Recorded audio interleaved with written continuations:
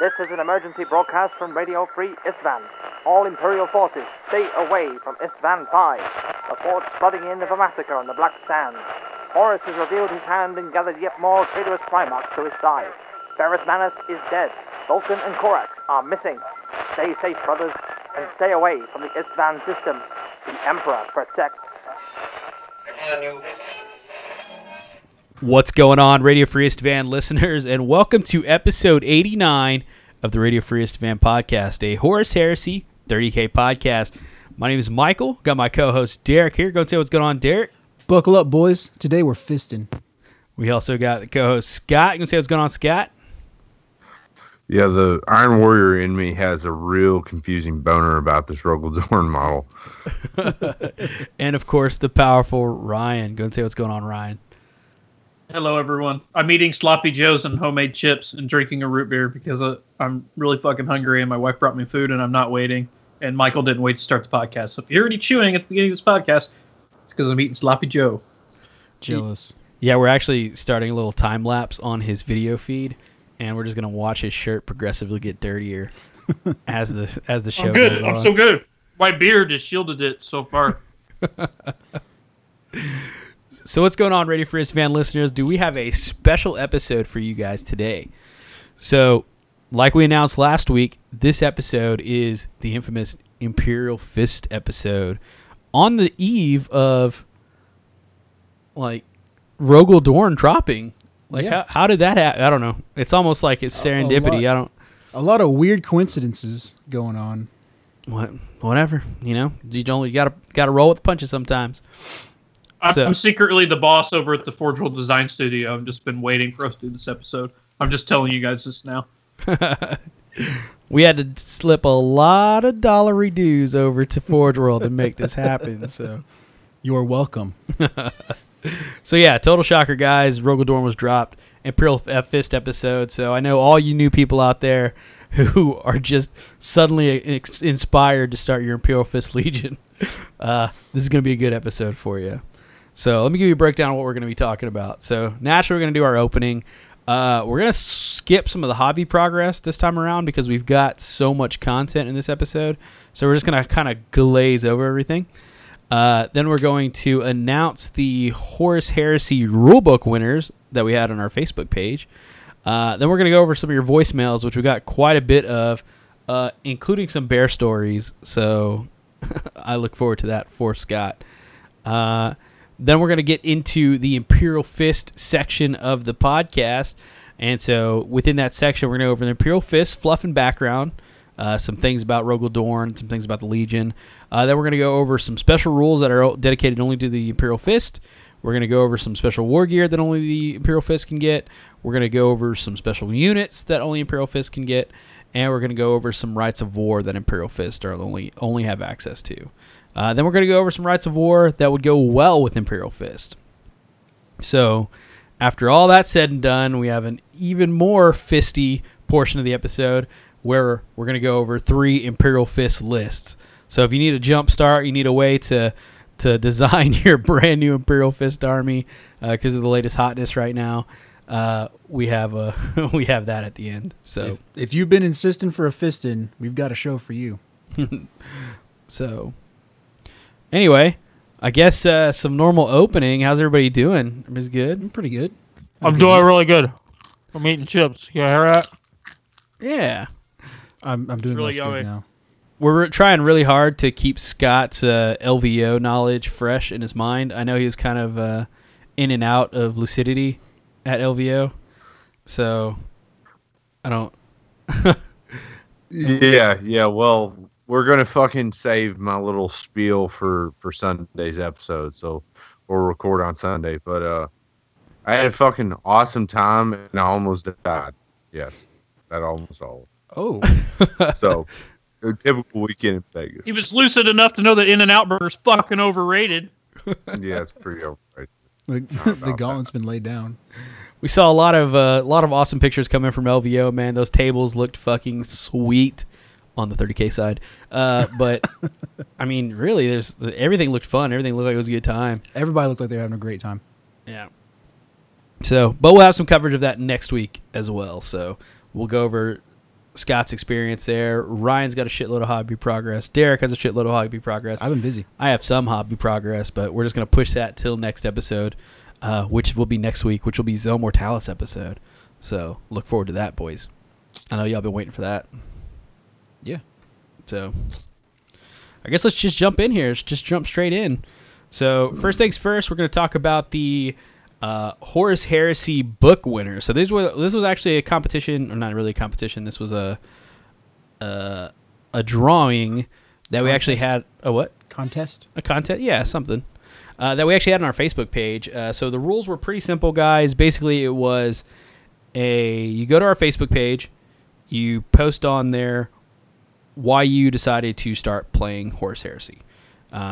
So you had to like the page, leave a comment to post why you want to start playing Heresy, and that's it. You were entered. You just left a comment under there. And the prize that we were going to give out was one of the Horus Heresy brand new version 1 rule books. So we were going to go ahead and randomly pick one of the commenters on there, and they were going to get a rule book. Now, there was a second place, a kicker, so to speak, that Ryan kind of pumped up, and that was going to be a comment that Ryan picked that he liked the most out of all of them, and he would throw some special prize in there. So, first things first, let's talk about the guy who won the random drawing. So, just by commenting, the person who won is Ed Wilson. So, Ed, hopefully you're a listener and you just listen to in your ear. I'm going to give it a few days after this announces before I contact you on Facebook, because I would really like you to hear your name get said over. Like, I want this to be fresh in your mind before. And if you guys know Ed Wilson, I think he's out of Porth, some UK country or something. It's Porth. UK country. Oh yeah, my bad. UK state. I don't know. Whatever. However they do it. But if you know him, let him know he won, because I'm not going to contact him for a few days, because I really want him to be notified in the most surprising fashion possible. I have his rule book in my kitchen, so whenever he reaches out to us or whatever, we just get his address and I'll mail it straight to him. Yeah. So, and his comment was the artwork where Horus faces off against the Emperor with Sanguinius on the floor. Both versions. I always found it incredibly intriguing and actually had it framed in front of my painting table to give me inspiration and motivation for my Legion. So, very cool, Ed Wilson. Go ahead and shoot us a picture of that frame hanging against you, because I think that's pretty dope. I want to see how big it is. And I dropped a little factoid on Michael before the show about that, because we were talking about the comment about how the newer version of that image, the one that's the most modern, that's on the Visions of Heresy cover, was done by Adrian Smith, who is doing that hate board game that I've been pumping up. So, just throwing that out there. Small world. Yep. Now you all get to hear that little factoid. Like I said, weird coincidences. So, the next part of the contest was going to be a comment that Ryan handpicked out of that group of Facebook comments. And the winner of that one is powerful Ishmael DeLuna. So Ishmael said, "Fuck that, I don't need a rule book. If anything, I'd use it to give it away to a person who would like to get into the heresy to entice some new players to help the community grow. I've been into Horus Heresy since day one, pre-ordering Betrayal while on deployment out in BFE. Got out of the military, sized up a good collection with great painted miniatures. Look on the 30K forums at anything Diet of Liquor Legion-wise. That was me. Had to sell everything due to money problems while working part-time and going to school full-time and dating a woman that I had to take care of. Managed to scrounge money to start Custodes before Inferno dropped. After Inferno, realized I got fucked with rules and love. I don't run cheese bones, and I still work on them in hopes for one day to play them. But I started to finally rebuild a Legion and have 10 Tactical Marines and a random HQ trying to build them up for the Taking of Firex campaign this summer, since I finally have a big boy job. Keep up the awesome work, guys." So, another little factoid we found out about the show. Yeah. So Ryan, let me see when you actually sent that to me. So Ryan picked that winner on the 26th. I'm sorry, the 25th. Yep. That was a few days ago. And today we actually were gathering lists that we were going to be doing, and that little name Ishmael came up twice. And turns out we're doing his list this episode. Yep. Special episode for that guy. So Ishmael, man, you got a double decker of an episode coming your way. Little 1-2. So here's the thing on his prize. So make this very clear. He doesn't. I basically have the prize that I wanted to give, and then a backup prize just in case they can't accept the prize, which I would fully understand. I will pay your way to Heresy Camp. Not going to pay for your travel. If you make it there, though, I will pay for your entry into Heresy Camp and get you into any event that you want to. If you want to do Cold to Paint, pay for it, whatever.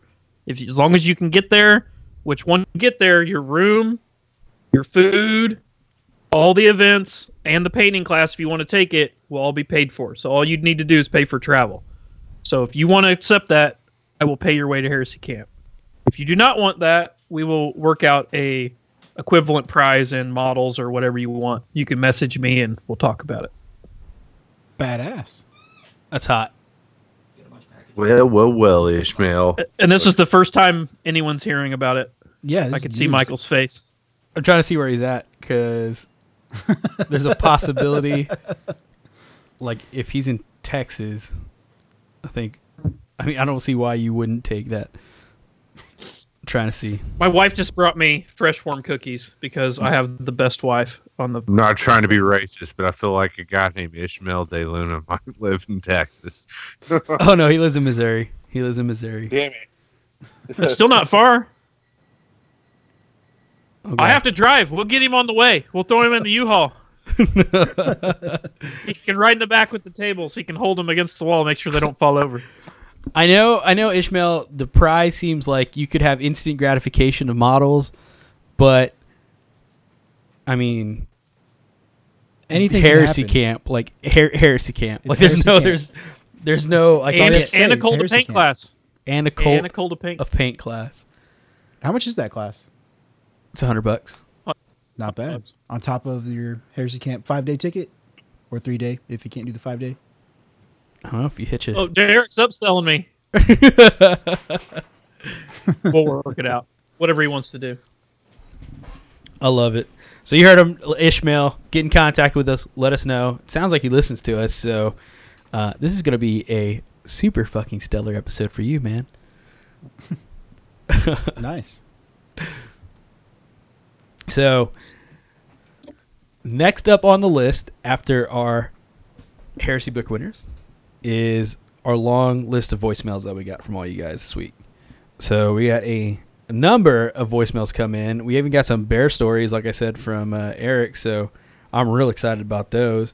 Did you have any bear talk while you're at LVO? I know we're not supposed to talk about it, but did you have any bear talk out there, Scott? Yeah, a little bit of bear talk. Not much, man. Those guys kind of let me down. They said it's not that big a deal there. Like, you can see the bears and go out and like take pictures of the bears, but the bears aren't just jacking people in parking garages like I'd kind of hoped. So The Canadian we're bear. gonna have to wait a little longer, you know. Me and Michael are in a chat group with John, and you can say, John messaged us and said, haha, because you mentioned it on the podcast, Scott and his bears. He's like, he's going to be so disappointed because these and these reasons. I'm like, oh, man, just lie to the guy. You won't know. He's not from fucking Canada. Just lie to Make him. some shit up. Fucking Come on. shit on my hopes and dreams. That's exactly what Ryan said. Ryan says, just lie to him. Just, he's flying all the way to Vegas. Let him have this. Fucking red pill him. Or blue pill. Which is it? I don't fucking remember. All right. So anyway, here's our first voicemail. Just kidding. It's on its way. Well, this is embarrassing.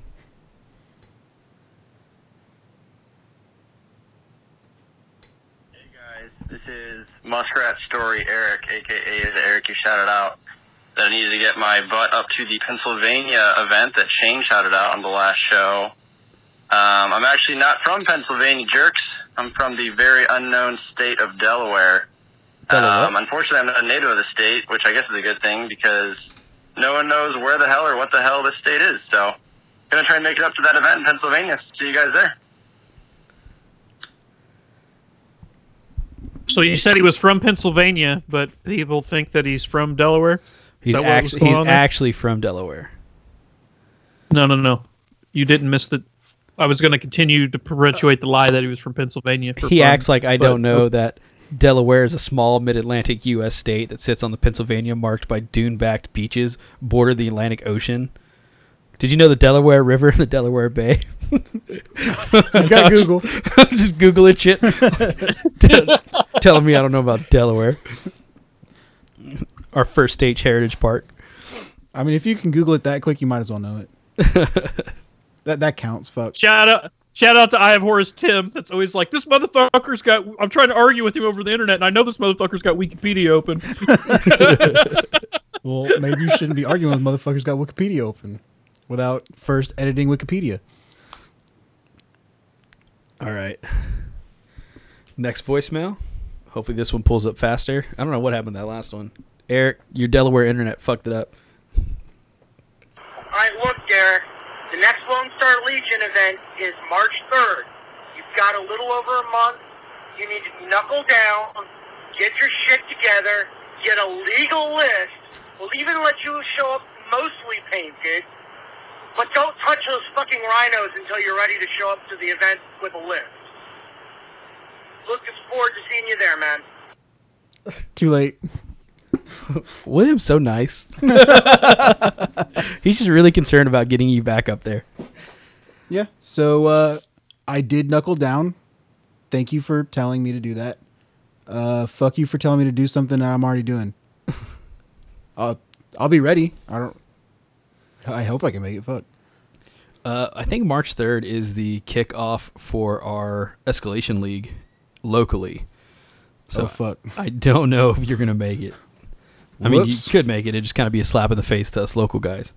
But, you know, that's there fine. you go, Derek. Fuck something else up. Good job. Sorry, Will. So, let's see here. I'll send you pictures. Okay, this comes from an international number, so Lord knows what's going on. Oh, just silence. That's the voicemail, guys. Okay. So, Weird. that was the voicemail. That was actually the voicemail. Thank you. All silence. Thank you for that. Serial killer shit. I've been watching Mindhunter. I just watched the whole first season. It's So right? good. So good. Oh, more silence. No,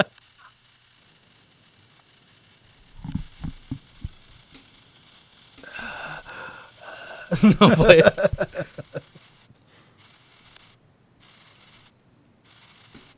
It's silence all the way through. It's a minute of silence. I guess we got butt dialed. I don't know. It's a +61 number. I guess that's Australia or something.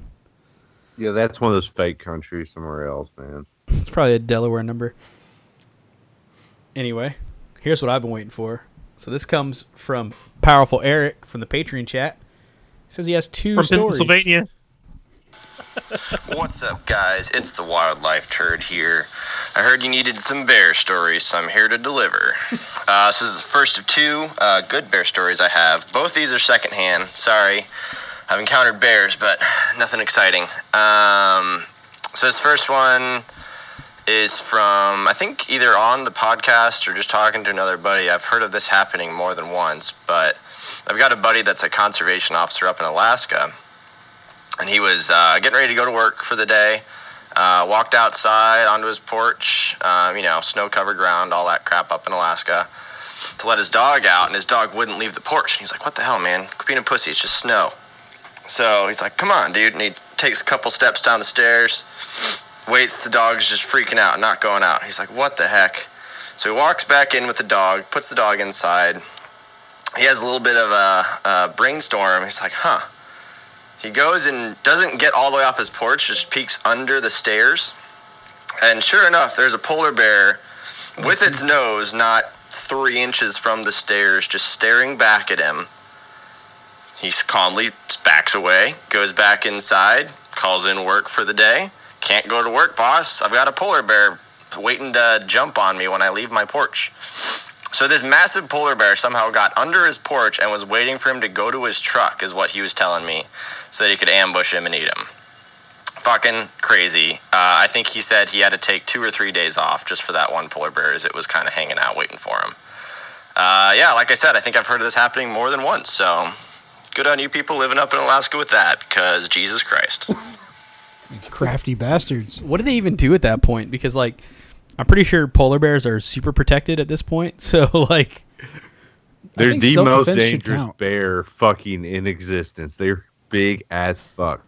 Polar bears, man, no, living monsters, those things. like you call the police, you're like, hey, man, there's a polar bear under my porch. It's like, goddamn, start praying. Good luck. Yeah, sorry, bro. I don't know We ain't how to gonna fuck fucking with deal that. with Get on our that. own. But Put your blinds up through, because if they find out they can go through glass, it's over. yeah, you're Fuck it up for the rest of us. All right. What's up, guys? It's the Wildlife Turd here with bear story number 2. So again, this is a secondhand story from a boss on a project I was helping out with. It was about 10 years before I had worked for him. He was working a job up in Alaska where he was radio collaring grizzly bears. So the way you do that is you're out in one of the smaller helicopters, just single pilot, and then the biologist. So a 2-person team. You go out with a CO2 or 22 blank cartridge gun, dart gun, and use a drug cocktail, and dart the bear and it falls asleep. Run up, radio collar him, give it the reversal, run away. Easy peasy. So, typical day working out on the mud flats, where it's pretty flat, open. There's, a couple little streams leading up to a river or a bay, that sort of thing, where the bear's hanging out. Fly up around it, get a good dart, put the bear down. So, he gets a good shot, hits the bear with the dart. It starts to fall asleep, wanders, of course, over to one of the little streams, and lays down with his face right in the water. So now the bear can't breathe. But So they land the helicopter a little bit away. Boss runs up, jumps on the bear's back, and lifts his head out of the water. Well, now that stirred the bear enough that the bear wakes up. Boss jumps on his back, jumps off his back, starts running back towards the helicopter. Giant grizzly bear's chasing him. Helicopter starts to take off. My boss, the biologist, jumps for the helicopter as it's taking off, grabs the skids with his arms, and just kind of hoists himself up. And the bear was close enough behind him that as he's being lifted off the ground and probably flipping his legs around because he doesn't want to get hit, the bear takes one jump and swipe at him, and apparently was within an inch of hitting my boss, is what he told me. So, pretty crazy story. Obviously, I don't know what happened with the grizzly bear. I'm sure it just wandered off and took a little nap, and that was it. And then obviously my boss was fine. But yet another crazy story. So I hope you guys enjoy. Those are my 2 good bear stories I got. And thanks for doing all the hard work, and keep it up. Those crazy Jesus, bears. man. It's a Tropic Thunder style bear escape. dude, for real, I couldn't imagine like grabbing onto a skid and holding on for dear life. The helicopter's like, fuck this, I'm going. My buddy Nick called in and told us a bear story, but it wasn't one that we could share on this podcast. Oh, really? It involved, yeah, it involved a bar and it wasn't the right kind of bear. Oh. Oh, all right. Oh. I was like, dude, we had Puppygate. Like, okay, how dare you fucking silence our... Oh. All right. What up, you beautiful bastards? This is Jack from Kentucky. First of all, I'd like to say thank you to Ryan for having me and Duncan up this last Saturday for your game night. Me and Duncan felt the need to come up there to represent Kentucky since Scott was out in Las Vegas recruiting, Hitler youth and whatnot, that beautiful Aryan bastard that he is. I do have a couple things to say. First off, Charlie Daniels from your last episode is fucking awesome to see in concert. The fun game to play when you watch him is to see how many bowstrings and fiddles he breaks during his concert, because he'll go through probably 3 or 4 fiddles and 2 bowstrings and 10 songs. This is from how hard he plays. Rock and roll. And then I have 2 stories. You're talking about bear attack.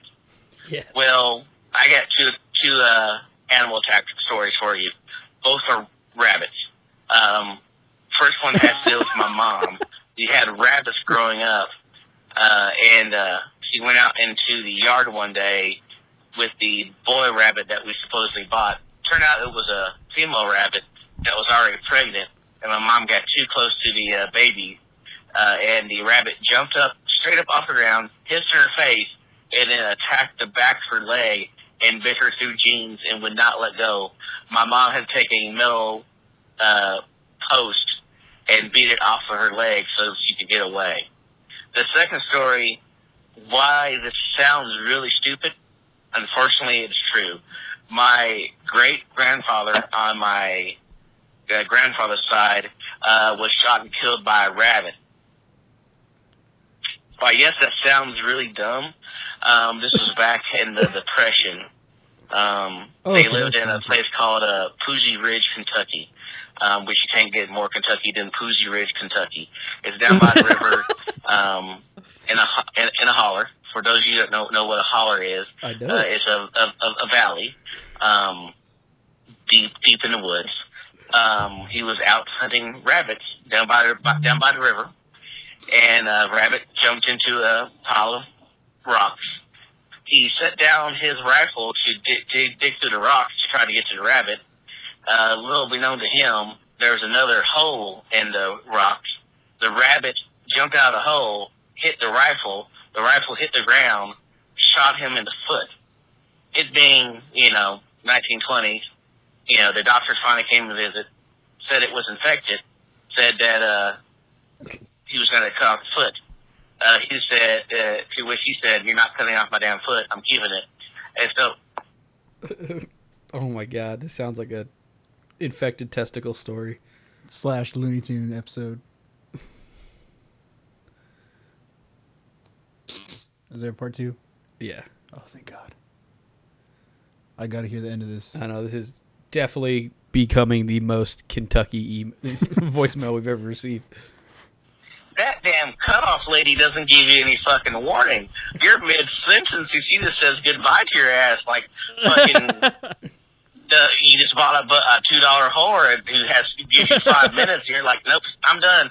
Get out of here, you fucking son of a bitch. We'll talk Yep. about it. Anyway, He made it. Most Kentucky he used to have his leg cut off. Eventually, it got so infected that he died from it. So my great-grandfather was killed by a rabbit. So don't get shot by a rabbit. Looney Tunes is really real. Y'all take it easy. Have a good one. Again, Ryan, thank you very much. Hopefully I'll see you in a couple weeks, man. Later. Yeah. Love you, Jack. Love you, Duncan. That was wild. That was all over the place. Just old-timey death. What is it? Diarrhea? Better get my affairs in order. I never thought that the whole that our stories from last week would come back up, and here they are. Devil went down to Georgia. So yeah, if you get a chance to see Charlie Daniels live, make sure to fucking fucking Sean Hannity's not there. Yeah, because he will ruin the whole concert for you. Duncan, that just came up here, just had a birthday, so happy birthday, Duncan. I told you on Facebook, but I'm telling you in person now, a few days late, and I hope to see you guys up here more. Also, congrats on the new job. He got a new job, which is good for him, and it also allows him and Jack to come up here more often. So hopefully we'll get to see them guys more. They're beautiful, beautiful faces. Way to go.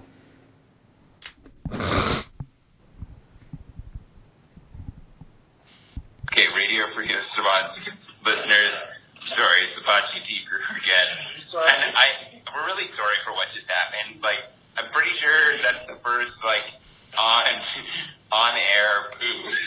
Hold on one second. I think this is the second part. Do we get some Bot GT up in here? I think this is Bot GT.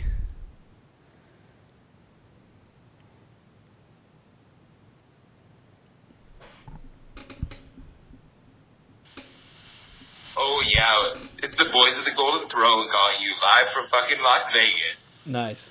And it's doobie time. Right? Come on. Michael, you guys are missing out. Your boy Scott is fucking amazing. P-hole Derek, where the fuck are you? Scott is like, on like a scale of a 1 to 10 at pimplery. What about... It's an easy 9 question. It's an easy 9, but what about on his, like, Aryan scale? His Aryan scale? Like, 9.9? Like he's a 9, but on the sexy scale, he's a 10. He's an absolute... He's a 10. Are you kidding me? Yeah, he could not go to prison. No, he definitely can't go to prison. He went to prison, bad things happen. But here's the thing. I'm all like a bear. Don't worry about it. You're already in prison with No, Scott? I'm all like a bear. Don't worry about it. She's going to talk about us. Oh, yeah. Well, I can't wait to listen to Scott talk about how he, like, almost shit himself on the way to Las Vegas. Don't worry about that. Sometimes people don't shit themselves. Well, they do. I'm looking forward to it. That's all I'm saying. If that makes me, a little bit odd, Dude, so be it. These are the biggest ones. These are very big. These are Las Vegas joints, and, They're like 3 Victoria joints. yeah, no judgment. Absolutely no judgment here. They're not 3 bucks. These are definitely large Victoria joints from the dispensary. Hey, Joe Break. Wait, someone's coming in. Someone wants to say hi. Ryan Kimball, the thing is, Oh, God. Michael, you, and Ryan Kimball, you need to not... You are taking shit right now. I swear. Oh, God. No. Are you serious? Yeah. You're not pooing. Please tell me you're peeing. This is terrible. Oh, God. Well, Radio Free Spawn listeners, this is what you missed out on.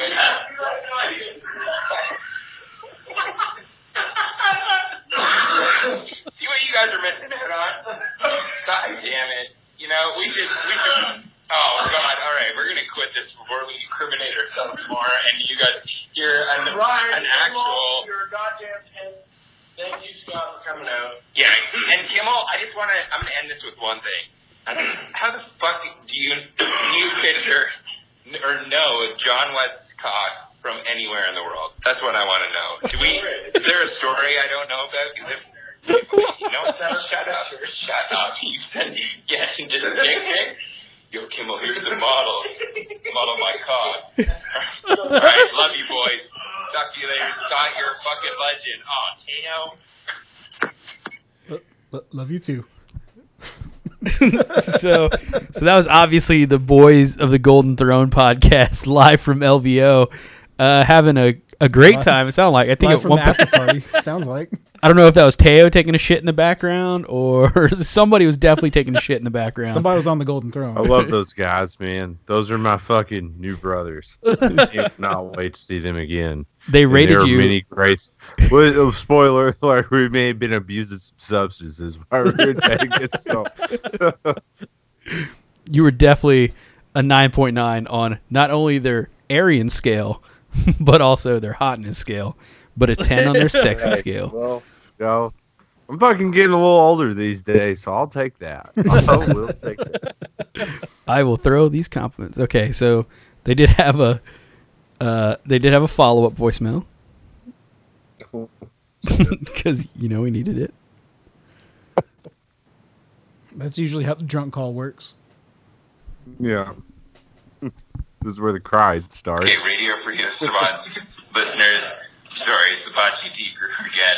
And we're really sorry for what just happened. Like, I'm pretty sure that's the first, on-air poo that's ever happened on Radio Free Savant. And we felt like we needed to call back just to, we're somewhat ashamed, but at the same time, We're also proud. we're also proud. Like, we're living up to our namesake. There's a toilet in our fucking logo for a reason, and our faces are in the bowl for a reason. So, we're sorry, but we're kind of not. And we're just all sorry that you can't be here, because we love you all. And that's the listeners. Sons and horse for life, but... Shut up. Go back to the bar. Jesus. You don't even have your short shorts on right now. You shouldn't even be able to talk. Yeah, that's it. he just looked dumbfounded. So we're gonna leave you. Hey boys. Love you all. And, Hugs and kisses. Are the best. Hugs and kisses Hey, from the short shorts. Scott, thanks for coming out. You're a big time male. Big time. Big time male. All right. Peace out. Menage.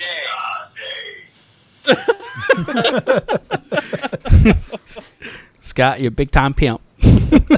I love those guys, man.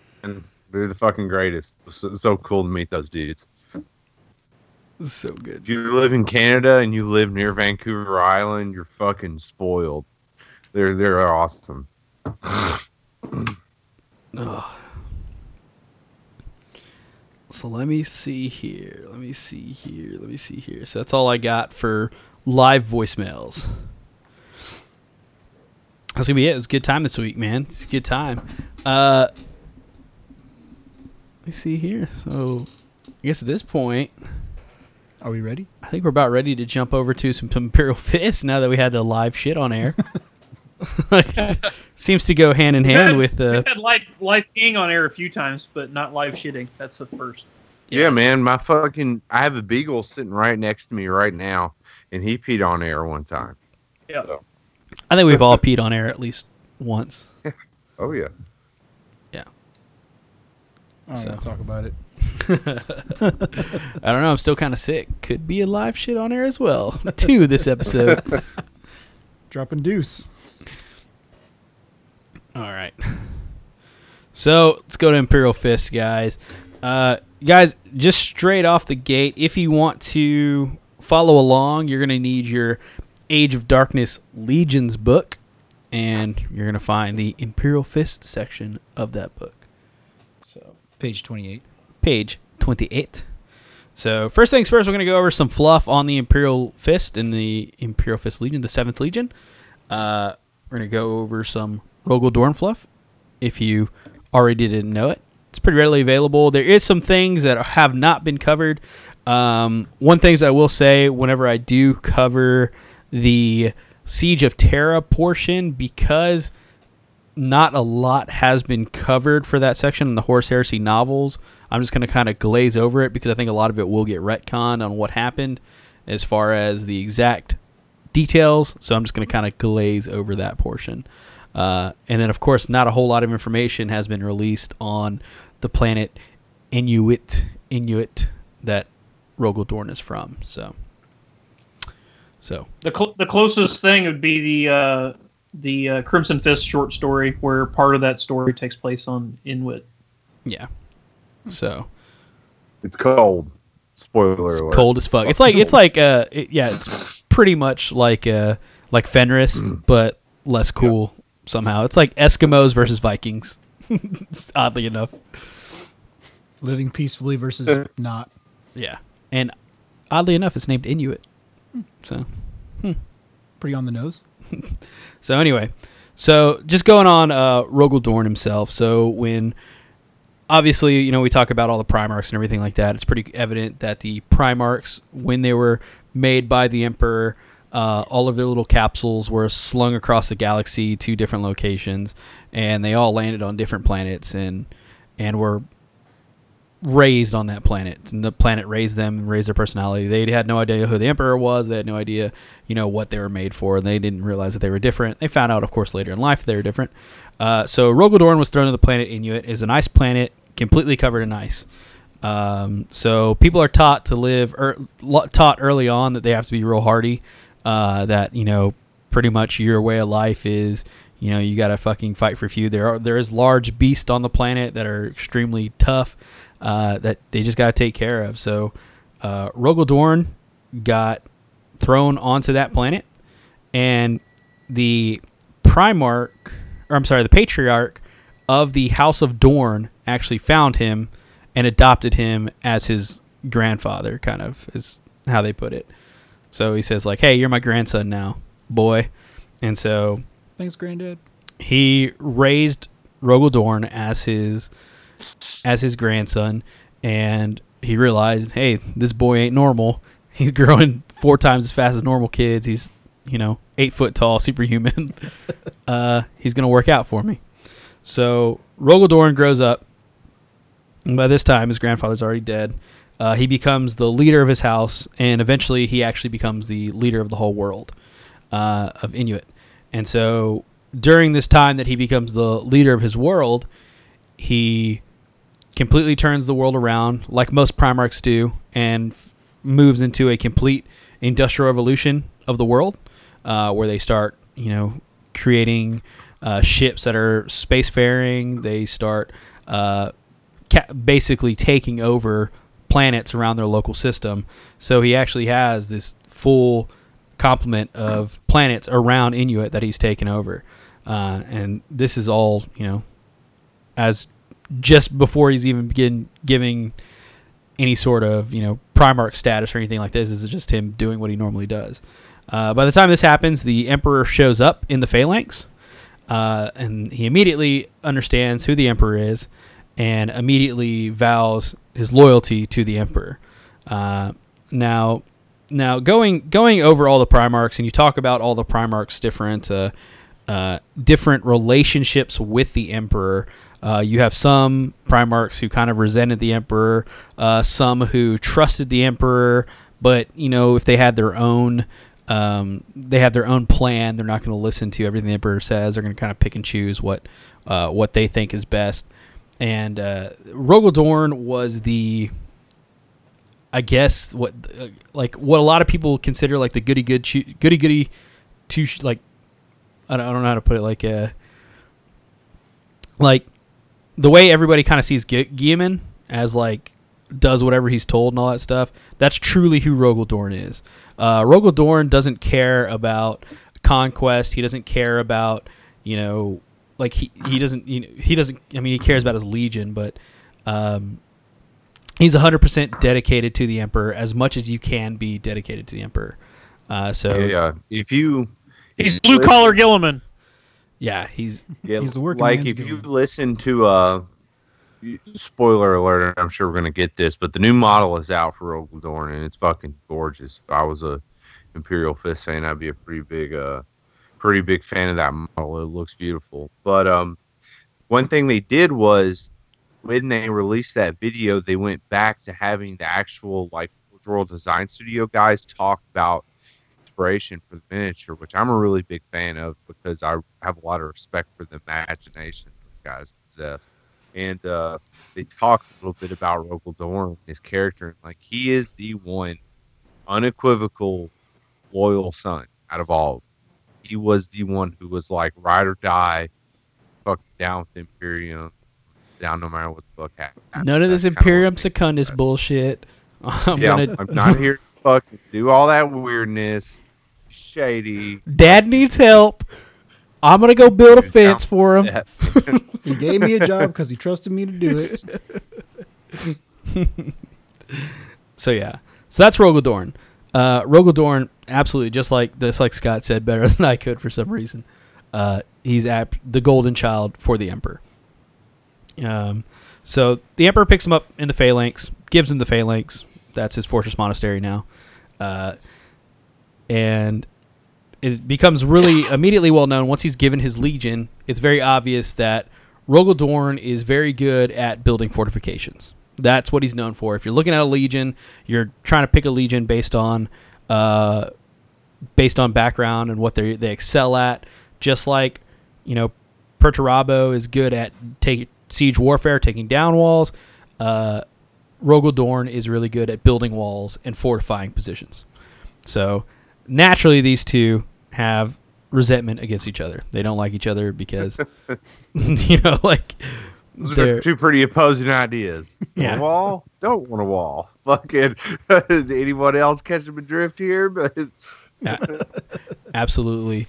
So Rogal Dorn was actually so good at fortifying positions that it was actually Horus said if it ever came to him having to fight his legion versus the Imperial Fist, it would be a never-ending stalemate, and that it would have to be continuously Luna Wolves being sacrificed to the walls of Dorn. So that's pretty much gives you an idea of how his brothers felt about him. Now, the Emperor did task Rogel Dorn initially to fortifying and building the actual walls of Terra and the innards of Terra. This is before there was ever before there was the Horus Heresy or anything like that. This was just to build the inside of the palace. The palace.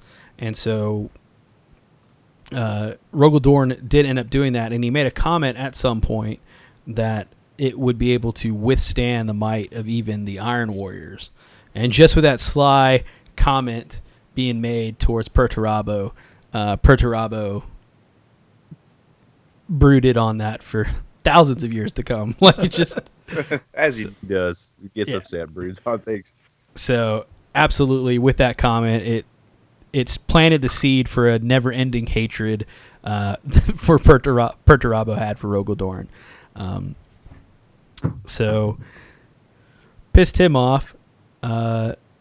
After he was done with the palace upgrades and making the palace all pretty on the inside, but pretty tough, not Legion defensive tough, but pretty tough regardless, came the Olenor Crusade.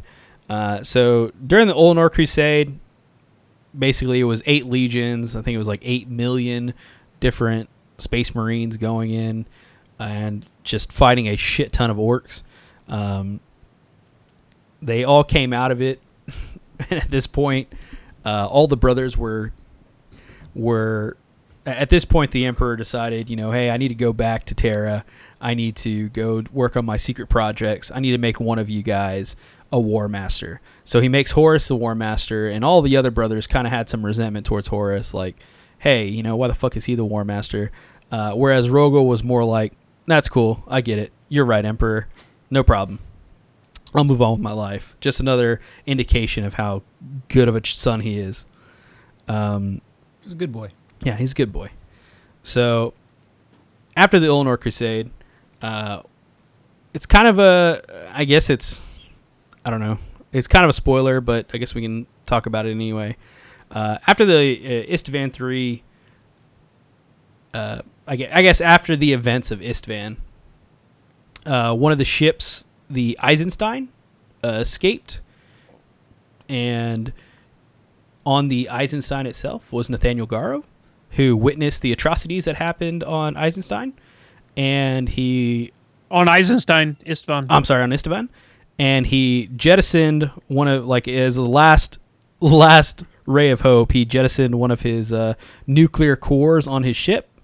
It exploded, and out of the thousands or millions and millions of empty space, it just so happened that Rogel Dorn saw this happen.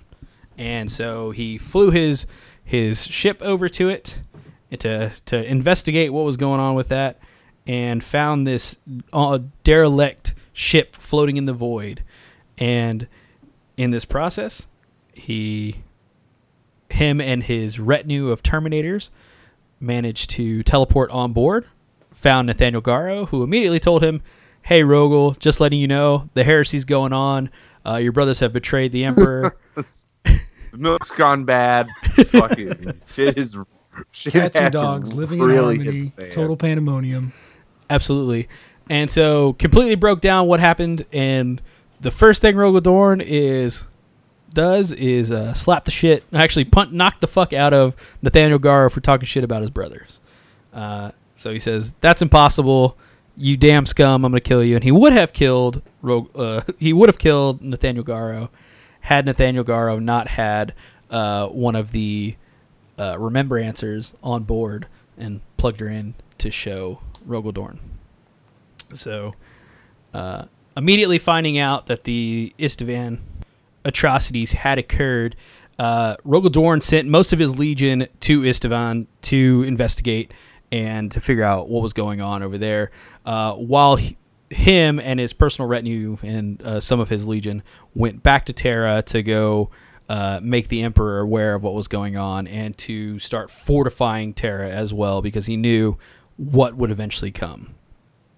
So once he did get to Terra, he did decide to bolster the defenses of Terra, and during this, there was a lot of the beautiful palace that, because he really didn't plan on Terra being able to, or the palace to be able to defend itself against another legion, let alone multiple legions. At this time, he's only aware of 3 legions, so 4 legions. He doesn't know that there's multiple. Yeah, it's 4 legions.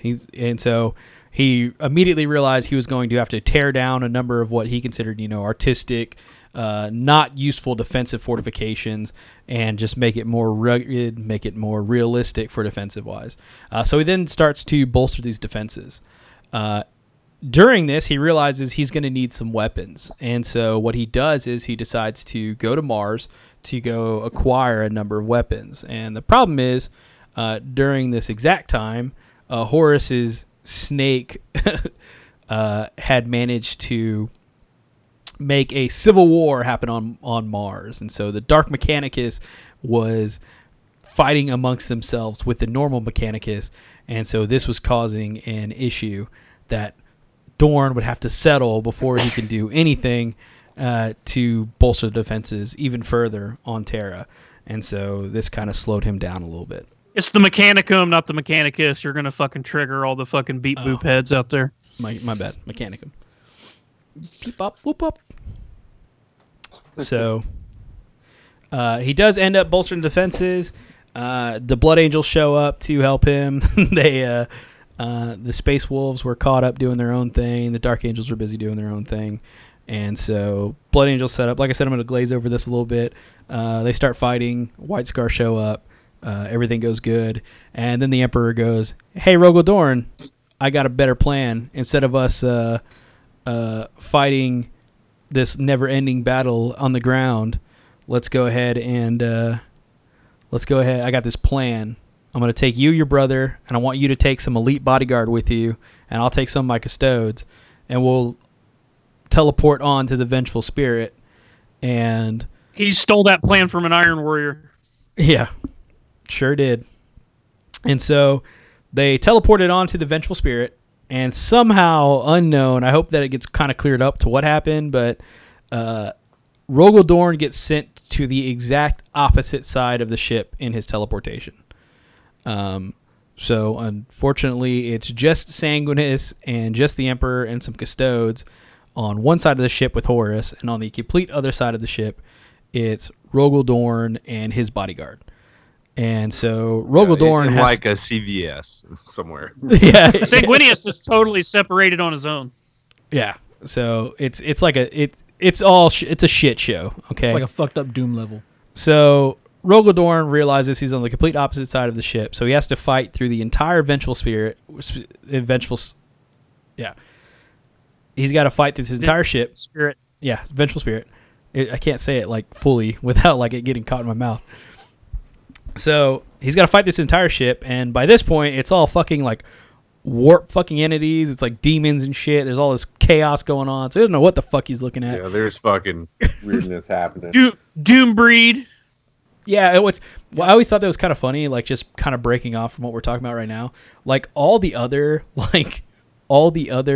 legions kind of got a little bit of taste of chaos. Like as it was like coming along, they started seeing more and more things, and like this Rogel Dorn on the Vengeful Spirit was like brand new to him.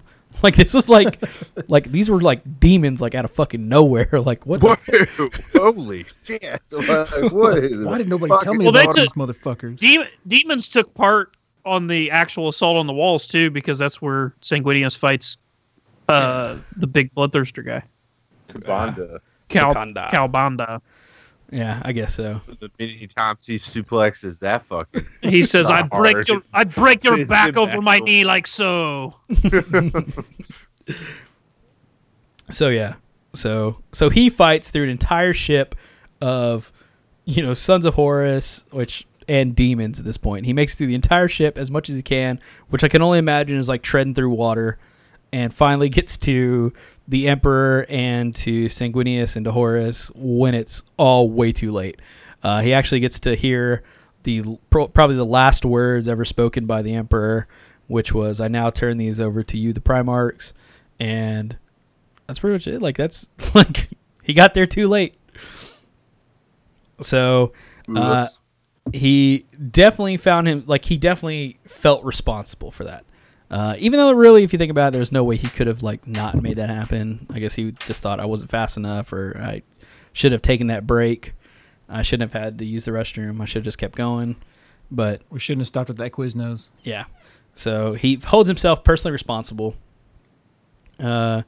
So by the time this all comes down, he's already like meditating, already hating on himself, and the heresy's over.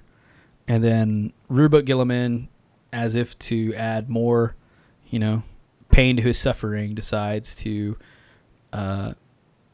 mention and bring up, it's like, hey, I think we should split all of our legions into chapters to make sure some shit like this doesn't happen again.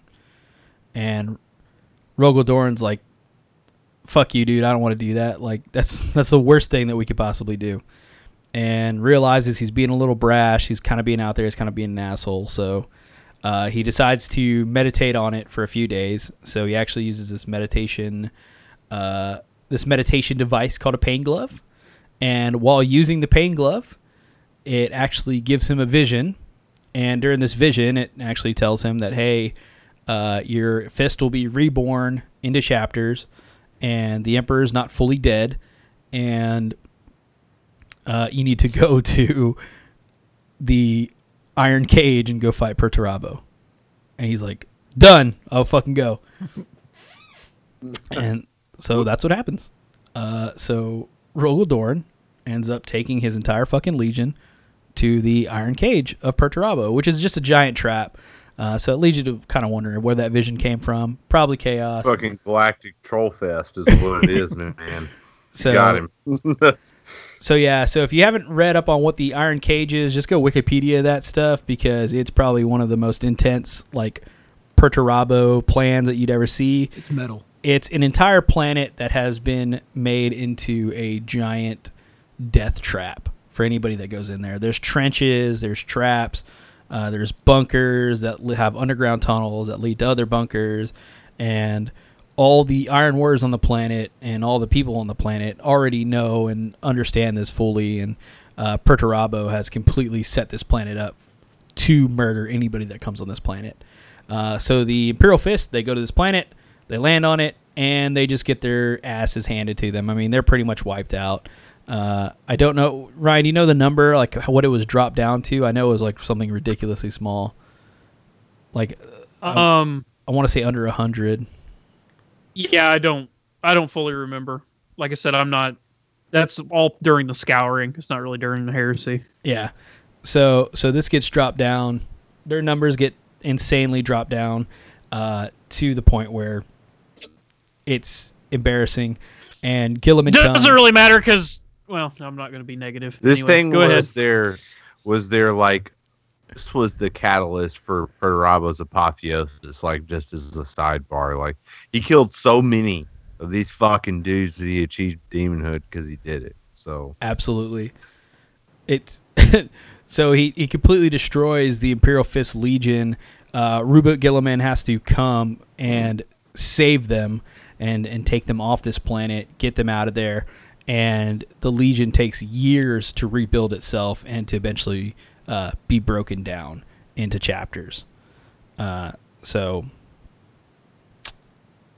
that's anything y'all want to add on Rogel Dorn?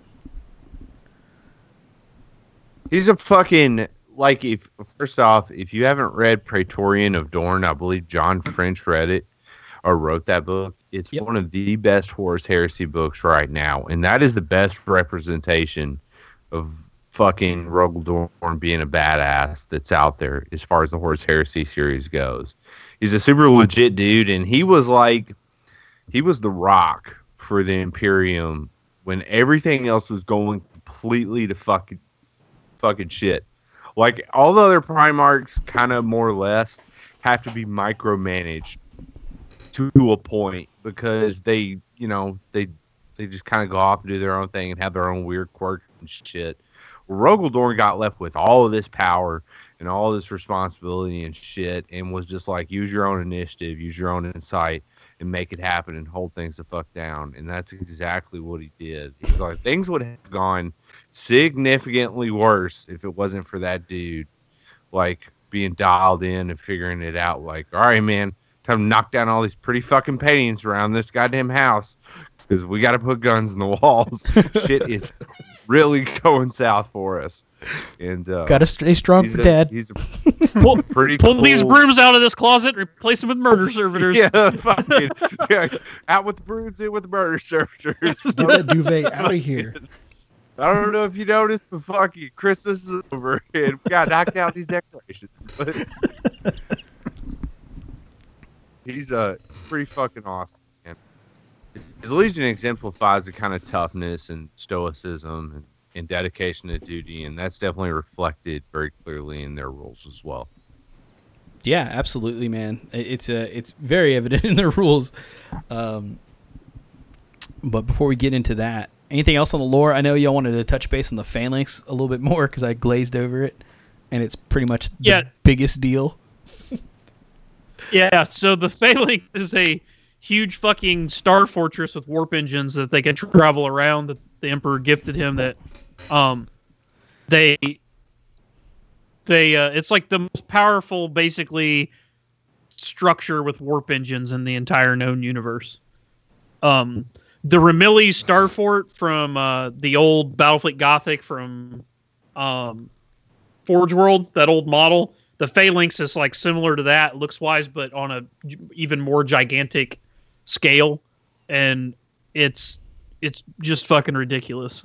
And that's like what they use as the Fortress Monastery, and they keep it in orbit around Terra to be like the anchor of the space defense during the Battle for Terra. Absolutely. I like how the Emperor was like, "You like it? Cheers. Here's the keys. Here's the keys. Go to town." So, absolutely, massive Phalanx, powerful Phalanx. It doesn't move around. Oh, that's the other. It doesn't move around anymore in 40K, as far as I know. When I did quit keeping up with the fluff here recently, but last I know, it wasn't able to warp travel anymore. It was stuck in orbit around Terra. And last, you also know, all that's left is Rogal Dorn is his hand, bones of his hand. But His Imperial Fist. His Imperial fucking fist. But we don't have to cover that. So that's fluff, guys, for you. If you're looking at starting an Imperial Fist army, definitely, I know we talk a lot about what armies you should, pick. If you're looking for this type of army, go with this style. If you want this style, go with this army. Imperial Fist, I mean, they're generally just a all-around good army. You can pick them with any sort of army, just like you can you can play them with any style, just like you can with any army. But they excel at fortifications and as well as big tough units. Big tough shield-bearing units. If you really wanted to spend a whole bunch of points. So, anyway. Let's go ahead and break these rules down. So first things first, if you go ahead and pull up your Age of Darkness Legions book here, on page 28, you'll see the Imperial Fist. First things first, the Imperial Fists have Legions of Star Days. Units with a special rule may always attempt to regroup at their normal leadership values regardless of casualties.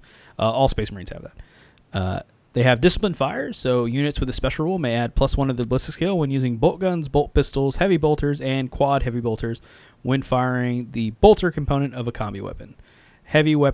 Heavy support squads with a special rule also gain the Tank Hunters special rule. So, very cool. They have Disciplined Fire, so it makes their bolt guns just that much better than every other Legion. Also, Tank Hunter on heavy support squads is legit. It actually makes them a very solid choice. Just all the time. It's just ridiculous. Does that apply to Overwatch as well? No. The bonus to their ballistic skill? No? Okay. Well, it does. You go to ballistic skill 5, and then when you snap fire, you go to ballistic skill 1. So, yes, it does, but you still fire ballistic skill 1. Okay. I just didn't know if it modified it before it replaced it or what have you. There's a order in which you modify things in the beginning of the rulebook, Derek. Okay. Well, so Blood and Honor. Models with this rule may not choose to fail morale checks. In addition, Imperial Fist characters must issue a challenge in combat if they're able to. Their controlling player choosing which characters makes a challenge where more than one character is involved. When fighting in challenges, models with this Legion Astartes Imperial Fist special rule must reroll failed to hits with a roll of a 1. So this is just kind of that stoic nature of them. They've got to issue challenges, and they cannot choose to ever fail a morale check. It's just part of the Imperial Fist way. Unshakable Defense. Models with the Legion Astartes Imperial Fist special rule are immune to pinning when claiming cover / fighting from fortifications and barricades. So this is one of the benefits of having fortifications in Imperial Fist Army list. We'll go over that a little bit more later, but we are going to bring up some fortification insight on the Imperial Fist. The Bitter End. In missions which would normally have a random game length, the Imperial Fist player's opponent can opt to play a 6 full turns instead of the roll to end the game being made. So that is a pretty big drawback. deal. Like, yeah. So if, and just kind of remember, I think is it the Iron Warriors that have it to where you could choose to make the game go yes. Bitter End? Same. No, it's the same as this, I think. Yep, same exact thing. Yeah, it's the same exact thing. The So Iron Warriors. It's always your opponent that can always choose. Yep. Yes, it's a real motherfucker too. I got Scott on it once. Yeah, it'll really piss in your cornflakes. It's like, oh man, I've got just enough objectives. But we're playing another turn. Yeah. It was a Dominion mission too. Yeah, like the mission where you really don't want this to fuck you over. Yeah. So those are their special rules that they all get. That Bitter End does come up more than you'd think. So let me see here. Next thing we're going to cover here is going to be the Legion-specific war gear.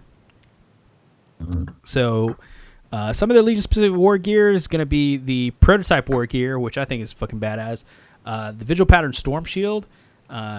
This is going to be this gives the bearer a 3+ invulnerable save, but the bearer may never claim an additional attack for being armed with 2 close combat weapons. Any Legion Terminator or Terminator Armor independent character with the Legion Astartes Imperial Fist special rule may exchange their Combi Bolter for a Vigil Pattern Storm Shield for +15 points if equipped with standard Terminator Armor, or for +10 points if equipped with Cataphractii Terminator Armor. So I know we're going to get the question. We don't know if you can use it with Tataris. Unfortunately, we just I'm 99.9% sure you can because of recent events that we won't get into, but just wait for the fact, people, and I think everybody will be pleasantly surprised. Okay. Yeah, so stop denying Earth is round. Fucking put those shields on your Tartarus. Yeah, there. if you want to be a man from the future, go ahead and put them shields on your Tartarus Terminators. Yeah, fucking live on the wild side, you know? If you just already pre-ordered your Dorn, and you already got them Prospero Terminators lying around, or no, No, you're right. Prospero. yeah, comes with Prospero the Terminators. Start loading them up. Start eBaying, boys. Bye. So the next thing is a Solarite Power Gauntlet. Any independent character with a Legion Astartes Imperial Fist special rule that is eligible to take a Thunder Hammer may take a Solarite Power Gauntlet instead for the same points cost. A Solarite Power Gauntlet is a close combat weapon with the following profile. It doubles the strength, AP 1. It's melee, mastercrafted, and unwieldy. So that AP 1 is pretty fucking brutal. Boom. And it's mastercrafted. Also, what doesn't it have that's important that a Power Fist does have? I don't know. Specialist weapon. Ooh. So you That's just by big. having a bolt pistol, you get an extra attack. Hey, shout out to powerful fucking Andy I played this weekend from the oh gosh. He lives in Gibraltar. He helps out with the SN Battle Report stuff. He fucking punched my Leviathan in the face with one of these this weekend and blew it up. So shout out to the Solarite Power Gauntlet. It's pretty Way good. Greetings from the Ward. That's the name of his game club. I got a sticker from it. It's pretty cool. It's fucking dope. Shout out to stickers. It used to be cool and unique, and then Custodes went, "Hey, y'all, watch this. Let's put it on every guy." We got it. And no fucking tool bags brought those guys there if they got. So. They heard you were coming. For real, though. That's fucking. So next thing up the list is the Iliastus Pattern Assault Cannon. So this assault cannon is a 24-inch range, strength 6, AP 4, heavy 4, rending with malfunction. When the malfunction rule is when rolling to hit with the weapon, if 3 or more results of a 1 are rolled, then the assault cannon malfunctions and may not be used in the game. Make a note of your army list or otherwise mark that this is the case. Legion Terminator squads with either the Legion Astartes Imperial Fist or Legion Astartes Blood Angel special rule may exchange any heavy flamers in the squads for an Iliastus Pattern Assault Cannon for plus 5 points each. So somehow that's wrapped in the malfunction rule, but it's there. So you can go ahead and squeeze out some assault cannons in your army into your Imperial Fist. Just got to replace some heavy flamers with them. Pretty cool. Only on Terminators for Imperial Fist, though, Yeah, currently. only on Terminators. So that is going to be it for their special war gear. So let's go ahead and cover some of these special units. You're not going to do Rights of War? That's after the units. Oh, okay. So the first special unit they get are the Templar Brethren, or the Guardians of the Temple of Oaths. So the Templar Brethren are going to be a fully kitted out. So they're coming in at Weapon Skill 5, Ballistic Skill 4, Strength 4, Toughness 4, 1 Wound, Initiative 4, 2 Attacks, Leadership 8 with a 2+ save. They're getting that 2+ save from the Artificer armor that they're all getting. They all got power swords. They all have bolt pistols. They all have frag and crack grenades. They have Furious Charge in their rules. So this is just a close combat ready unit. You also need to point out the Sergeant is Leadership 9, and it also has 2 wound. Yes. That is important. So the Chapter Champion that you can take with him has Leadership 9 and 2 wounds instead of the 1. And obviously comes with his fancy Artificer armor. You can take 5 additional Templar Brethren. Anyone in the squad can be given a combat shield. Up to 2 Templar Brethren may exchange their bolt pistols for plasma pistols. 1 Templar Brethren can take a Nuncio Vox. 1 Templar Brethren can carry a Legion Vexilla. The entire squad can take Melta-Bombs. The Chapter Champion may exchange their Power Sword for one of the following: a Power Axe or Power Maul, a Power Fist, a Solarite Power Gauntlet, or a Thunder Hammer. The Chapter Champion may exchange their Bolt Pistol for one of the following options: the Plasma Pistol and Archaeotech Pistol. And the Chapter Champion may also upgrade one of their weapons to become Mastercrafted if they so choose. So, pretty solid unit choice. Obviously more geared towards close combat, and unfortunately their single wound count doesn't help them out too much. Well, and lack of an invul save. Yeah, that kind of bites. So you can't give them combat shields, but they're not. I'm not a big combat shield guy. They look cool on a model, but just don't do a lot. So next up is going to be the Phalanx Warder Squad. This is going to be a fast attack choice. This is going to be a Weapon Skill 4, Ballistic Skill 4, Strength 4, Toughness 4, 1 Wound, Initiative 4, 1 Attack, Leadership 8. Veteran Sergeant has Leadership 9. This is going to be a squad in power armor with bolt guns, bolt pistols, boarding shields, frag and crack grenades. Their special rules include Shield Wall and Hardened Armor. So the Shield Wall special rule means Phalanx Warders are renowned for their close combat, close order discipline, and defensive tactics, shielding their comrades from harm in the press of melee with selfless bravery. If an unengaged unit with this special rule has at least 5 models remaining, it gains a bonus of +1 weapon skill in any turn in which the unit has been charged by the enemy. Friendly models and characters joining the squad also benefit from this special rule, as long as 5 models with a Shield Wall special rule are still alive.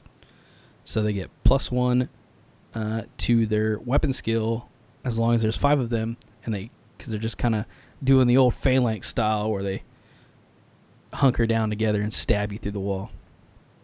So what do they get to take? Any models may replace their bolt gun with Power Axe. For every 5 models in the unit, 1 Phalanx Warder may replace their bolt gun with one of the following weapons: a combi weapon, a flamer, a breaching charge, a melta gun, a plasma gun, a thunder hammer. One Phalanx Warder may be upgraded to carry a Nuncio Vox. One may be upgraded to carry a Legion Vexilla. The Veteran Sergeant may exchange their bolt pistol or bolt gun for the following: a power weapon of any type, a Power Fist, a Plasma Pistol, or a Thunder Hammer. The Veteran Sergeant may take one of the following options. He can upgrade to Artificer Armor, or you can take Melt Bombs. So You can. It also, the squad starts at 5. You can buy it up to 20. Up to 20 dudes, a big old fucking shield wall of Phalanx Warders. And you can give them all power axes. See how that works out for you. Throw them inside of a Stormlord. So back onto their special units. At this point, we're moving on to HQ choices. So we're going to go ahead and bring up Sigismund. That's going to be the first on. He's weapon skill 7, ballistic skill 4, strength 4, toughness 4, 4 wounds, initiative 5, 4 attacks, leadership 10, 2 up save.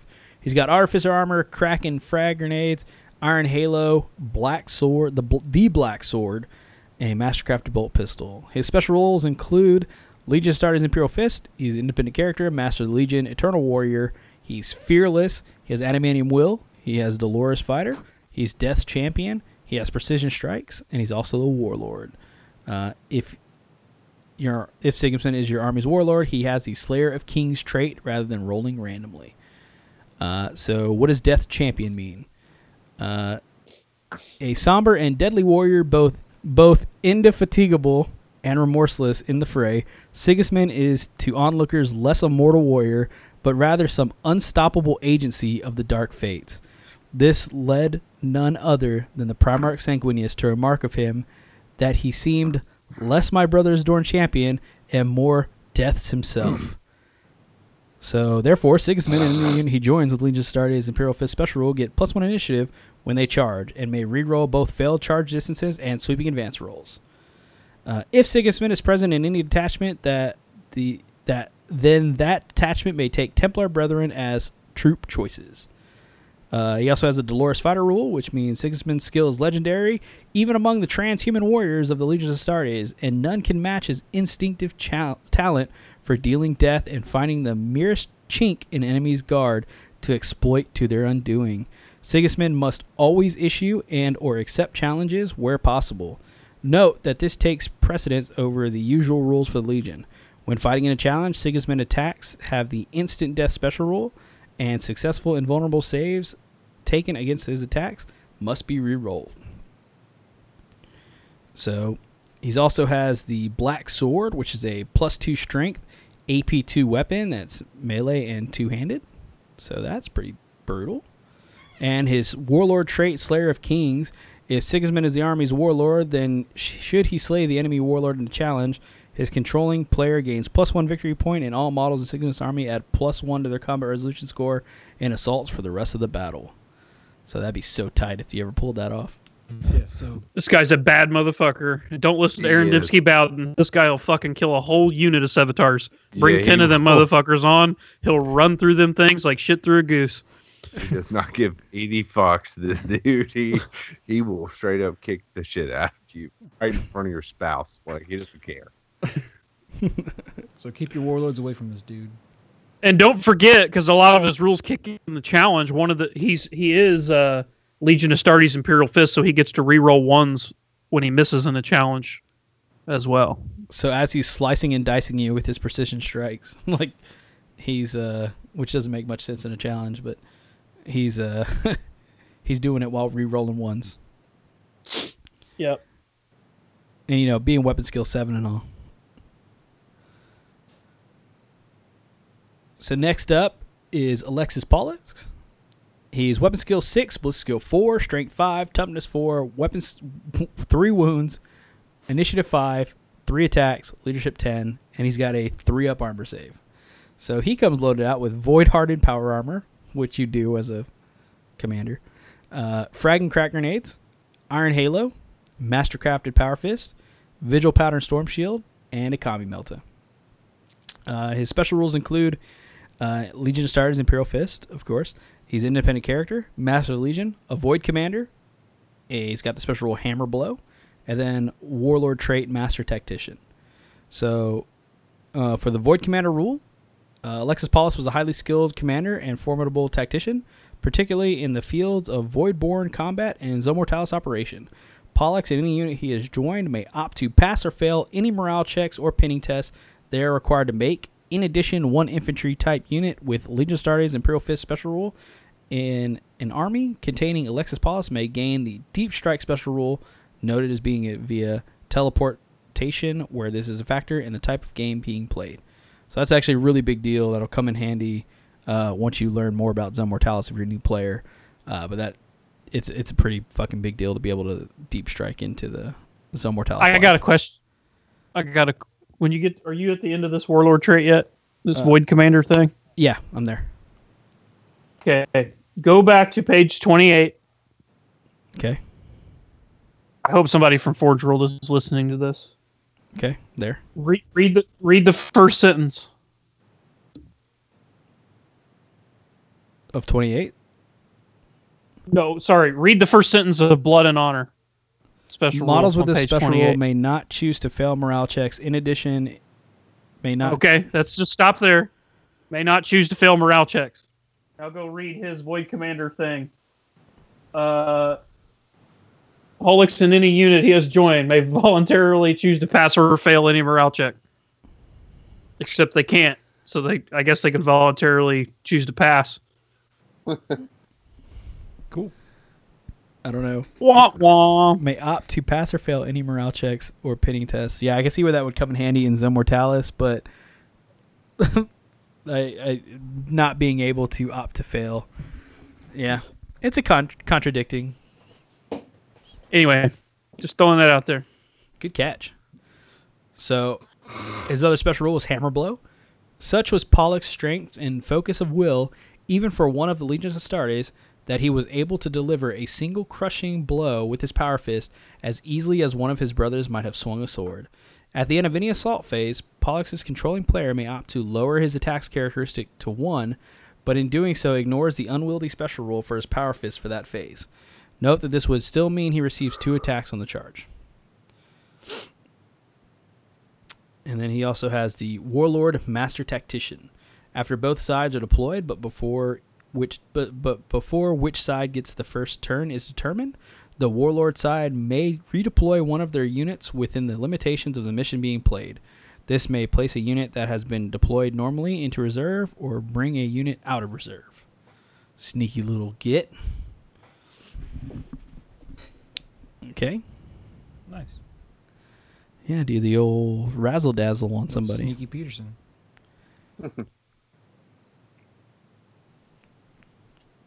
So, coming at you live next is Rogal Dorn. Powerful, powerful Primarch of the Imperial Fist. The Vigilant, the Blade of the Emperor, the Praetorian of Terra, and the Unyielding One. So he comes in at Weapon Skill 8, Ballistic Skill 5, Strength 6, Toughness 6, 6 wounds, Initiative 5, 4 attacks, Leadership 10, and a 2+ save. His war gear includes the Ulrich Armor, which is that powerful golden armor you see, Storm's Teeth, the Voice of Terra, Teleport Homer, and Frag Grenades. His special rules include the Primarch special rule, which gives him Independent Character, Eternal Warrior, Fear, Adamantium Will, Fleet, Fearless, It Will Not Die, Master of the Legion, Precision Strikes, and Precision Shots. He also has Sire of the Imperial Fist. He has Sundering Blow. He has Unshakable Defense. And he has the Bulky special rule. So, what does Sire of the Imperial Fist give him? So, that lets Rogal Dorn in any unit he joins have the Crusade and Furious Charge special rule. All models with the Legions of Astartes Imperial Fist special rule in the same army as Rogal Dorn may use his leadership value instead, rather than taking their own for the purposes of morale checks and pinning tests while he is in play. Both Rogal Dorn and any model within the Legion of Astartes Imperial Fist special rule add plus D3 to their assault results to determine who wins an assault while his model is in play. Phalanx Breacher squads and Legion Terminator squads may be taken as troop choices for an Imperial Fist army primary detachment with Rogal Dorn as its warlord. He also has the Sundering Blow special rule. So, At the cost of having his number of attacks rounded down after any bonus attacks for Rampage, etc. have been rolled for, Rogel Dorn's controlling player may opt to increase the strength of his attacks by +2 and grant the attacks the instant death special roll. So he's just got to half it up, and he gets +2 strength. He also has the Unshakable Defense special rule. If Rogel Dorn is our army's warlord, then after deployment, but before the game begins, the controlling player may select up to 3 fortifications or pieces of terrain sufficient to provide a cover save. Cover saves rolls of a 1 and pinning tests taken by models protected by those terrain features or fortification may be re-rolled. So he just points them out, and they fucking get bulkier and heavier. Then he also has the Ulrich armor. Fashioned, it is said, from the same Ulrich adamantium alloy as the Emperor's own warplate, the Ulrich armor provides Rogel Dorn with a 2+ armor save and a 4+ invulnerable save. In addition, no attack may wound Rogel Dorn on better than a 3+, regardless of strength or special rules. Note that destroyer weapons attacks are unaffected. Those will get him. Storm's Teeth. This colossal chain blade, too weighty for any but a Primarch to wield. It is said to have been crafted from the weaponsmiths of Inuit before the coming of the Emperor. Its razor teeth can shred metal, stone, and flesh with ease, and while the Primarchs of the Imperial Fist Legion has many arms at its disposal, some relics are far greater power. It is the blade which has served him faithfully for so long he favors most. So this is normal strength as user, AP2, melee, shred, rampage, reaping blow. Reaping blow is -1 initiative, but you gain an additional attack if you have more than one model in base to base with you. So he's coming in at initiative 4, strength 6, AP2, 5 attacks +1. Yeah, that's still going to do some damage. Well, he's got rampage, so if he's outnumbered, he gets D3. If he's charging, he gets +1, and then he'd get another +1 if he's got more than one model in base to base with him, which is likely if you're getting the rampage bonus. So if he goes crazy. If he maxed out at attacks, he'd be 5 on the charge, 3 for rampage, so that's 8, and then +1 for reaping blow, so he can have 9 attacks. Yeah, he's doing well. He's doing all right for himself.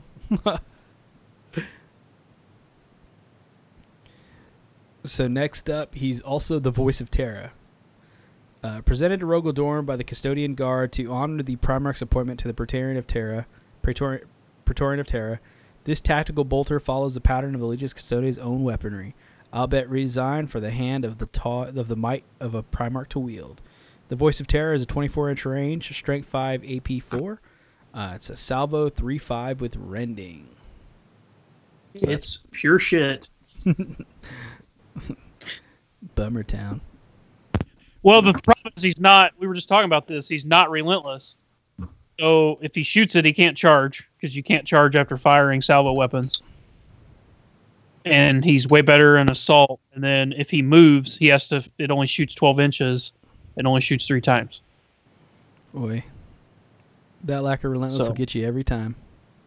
The other thing I would like to point out was under Unshakable Defense, it says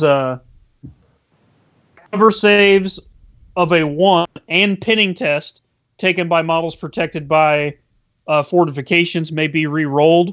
As part of Imperial Fist rules, they get Unshakable Defense where it says models are immune to pinning tests while claiming cover fighting for fortifications. So being able to re-roll pinning tests you automatically pass isn't super useful. It would affect allied attachments, though. Yeah. Or if Yeah, your I opponent guess so. takes the fortification from you. For real. It benefits your opponents more than you if you're an all Imperial Fist army. They say, "Hey, did you see what Rogel Dorn was doing in that building over there? Let's go hide in that." I think we should hide in that building. The re-rolling cover saves of a 1 is pretty legit because I've said this before as a tactic. You could take like a big tactical squad and put them behind an Aegis wall or on a fortification or whatever. And then when somebody gets close, you Fury the Legion, shoot the fuck out of them. And then because you can't fire the next turn because you're reloading, you just go to ground behind the Aegis wall or whatever. So when you go to ground behind an Aegis wall, you get a 2-up cover. Well, then you get to reroll your failed 1. So you basically get a 2-up rerollable cover save while you're reloading. And then when you pop back up, you Fury again. Yep. Rinse, repeat, boys. So one of the special things that Rogal Dorn gets as well, he also gets the Atos Dios. Following several attempts on Rogal Dorn's life following the outbreak of the Horus Heresy, the Magos Telleria constructed for him a heavily customized personal gunship to convey him both in battle and to shield him as he conducted missions in respect of the defenses of Terra. This can be represented as a unique Thunderhawk gunship equipped with a turbo laser, which differs from the standard profile in that it possesses a single Titan void shield, the it will not die special rule, and an invulnerable save of a 4+ against any missile-type weapon used against it. The Atos Dios costs 600 points and may be taken as a dedicated transport for Rogal Dorn in any game of 3,000 points aside or more. It does not take up the Lords of War choice where this is relevant. So Baller. Yeah, baller status. Ronnie kids. James Dio. Fuck yeah, man. Yeah. It's not some bunk-ass Shadow Sword. It's a full-fledged Thunderhawk, kid. See how far off planet you get on your Shadow Sword, Perturabo. So, Scott was almost going to say something. I was waiting for it. That's why I waited. Michael's right. Michael's right. I'll give you this one, fucking Monolongo. I'll give you this one. I paused, anticipating Seriously, though, if anyone's looking for some inspiration on how to make a cool fucking Ronnie James Dio Thunderhawk, there's this Facebook channel called Templars Crusade 1. It's big-ass fucking British dude. And he made this this Thunderhawk that he sculpted like these I don't know what this art is called, but it's real reminiscent of any kind of like 15th century Italian citadel work where they just take like a marble wall and they carve like not like 3-dimensional figures into it, like flat mostly, but you can clearly see where they're like coming out like imagine a relief.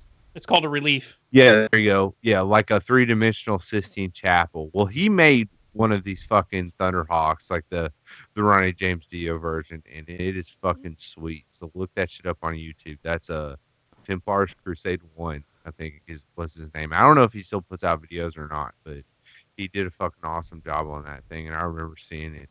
Good God, that had to have taken forever. So. Fuck yeah, I have to check that out. I want to say I know about Templars Crusade, but I've tried looking it up, but I can't find it. We'll verify it, guys. Is it Facebook or YouTube? YouTube. If I said Facebook, fucking. You said Facebook. Facebook channel. I was like, this is two things. That's fucking, whatever. He's got a cool opening. Right? It's all the same. Fucking the internet's the intertubes. It's YouTube, Templars Crusade 1. I know he did one of those, and it was fucking sweet, man. I have very limited stuffing skills, but he did this to perfection. I found it. It's Templars Crusade 01. Got to make sure you put the 0 in, or else you won't be able to find it. And I'll try and find the Thunderhawk. It's too late. Okay. So yeah, that is going to be it for all the special units that you get with Imperial Fist. Any that stand out for you, Ryan? Any that you're just overly impressed with, or anything like that? Any you want to call out as being the way to go? What do you mean, like the special units, like that we went over? Or just any? Both. Okay, well, all of their characters are good. So, Pollick, Sigismund, and Dorn, I think, are all extremely good for their points. I think Dorn is the second cheapest Primarch. He's only 385. I think only Fulgrim's cheaper. So for his points, he's pretty strong. Templar Brethren are okay. Their problem with them, so they're pretty good on anti-tank because the whole squad can have melt bombs. And they're decent on armor save, being a 2+ armor save. Their problem is a lack of an invul save, which we kind of talked about, and really a lack of AP2. The lack of AP2 can be overcome because you can throw in Praetor with a Paragon Blade or throw in Sigismund or something like that. And then obviously the champion can have his Solarite Gauntlet or whatever you want. So the rest of the guys having power swords isn't horrible because, you can just kind of do weight of attacks against things that also have a 2+ armor save you're fighting, and then just let Sigismund and the champion kill off anything with the 2-up save and just kind of use the other guys as a blade of wounds. But like I said, their biggest issue is probably lack of an invulnerable save. Putting the character in there to tank will help a little bit, but this is definitely a squad you'll want to include an apothecary in my opinion, and some type of tanky character. And you're going to want to buy these guys a decent transport that gets them there intact, because they'll die pretty quick once they start taking fire, because they're just tough 4 dudes and they don't have any type of invulnerable save. So these guys get shot at with fucking plasma guns or any type of the 8 Phosphex that's the AP2 version or anything like that. You're just basically picking up a pretty expensive fucking squad of guys. Absolutely. So these guys are certainly playable. Another issue is that they don't score, but the nice thing is you can take Sigismund and make them troops. I always tell people, because these guys are so expensive, they're 175 for just 5 guys, and they're 25 points a guy. So, what is that? They're let's see, they're 300 points for 10 guys. Is that right? Yeah. It's pretty damn expensive. That's 30 points a dude for just a 1 wound guy with a 2-up save with no fucking invulnerable. So, putting that many points in something that doesn't score, that's kind of fragile and all that. So I kind of feel like these are either run them with Sigismund or don't run them at all. It's a powerful statement there, Ryan, but I get it. It would make sense. Definitely in a transport, if not with Sigismund, and I guess just in general. They'd probably be fine on their own in Zone Mortalis, because elite units become scoring in Zone. So they would score without him, and then in Zone you can kind of hide and stuff around corners. You're not going to, you can kind of dictate whether or not you're getting shot with fucking AP2 weapons. In an open battlefield game, it's pretty hard to keep things hidden from a canny opponent. So that's kind of how I feel about them. It just takes too many turns to get across, and then to stay safe the entire time just doesn't make sense. Yeah. Phalanx Warders. How do I put this nicely? These guys are pure fucking hot garbage. They're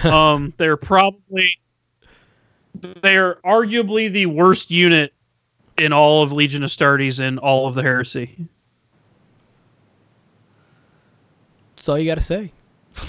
These guys can have a slap fight with Pyroclast and Ashen Circle. Just find out who is scraping the bottom of the barrel.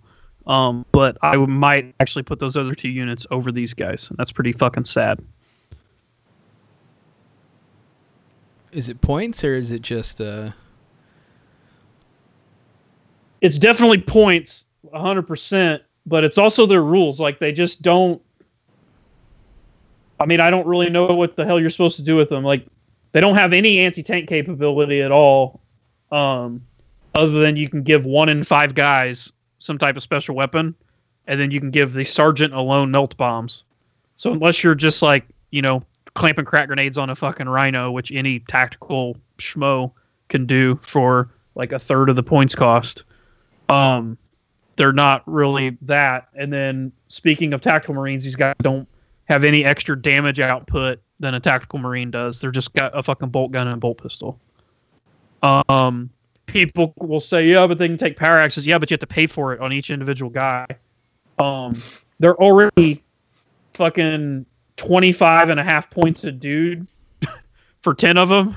And then you're going to make them 35.5 points a guy to give them a fucking power axe. And they're just a fucking breacher that doesn't score.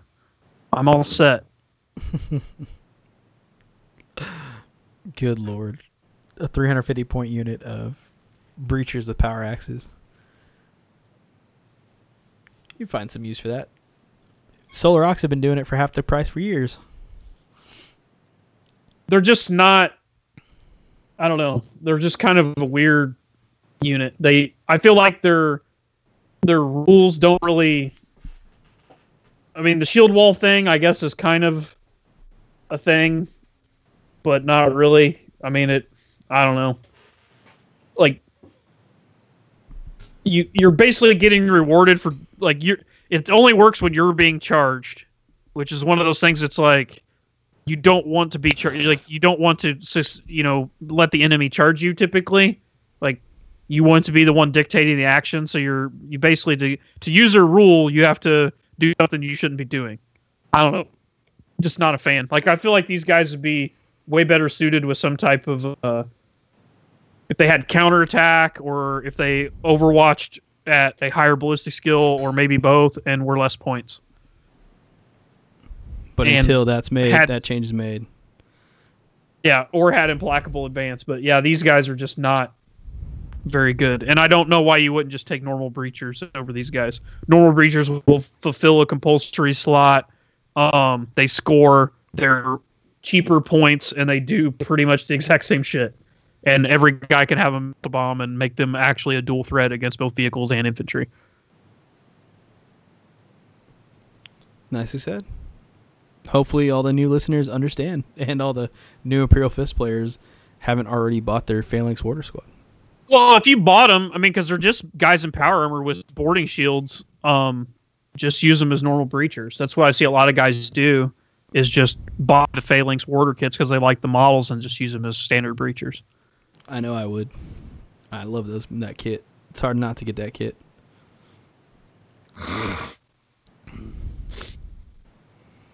Anything else you want to touch base on?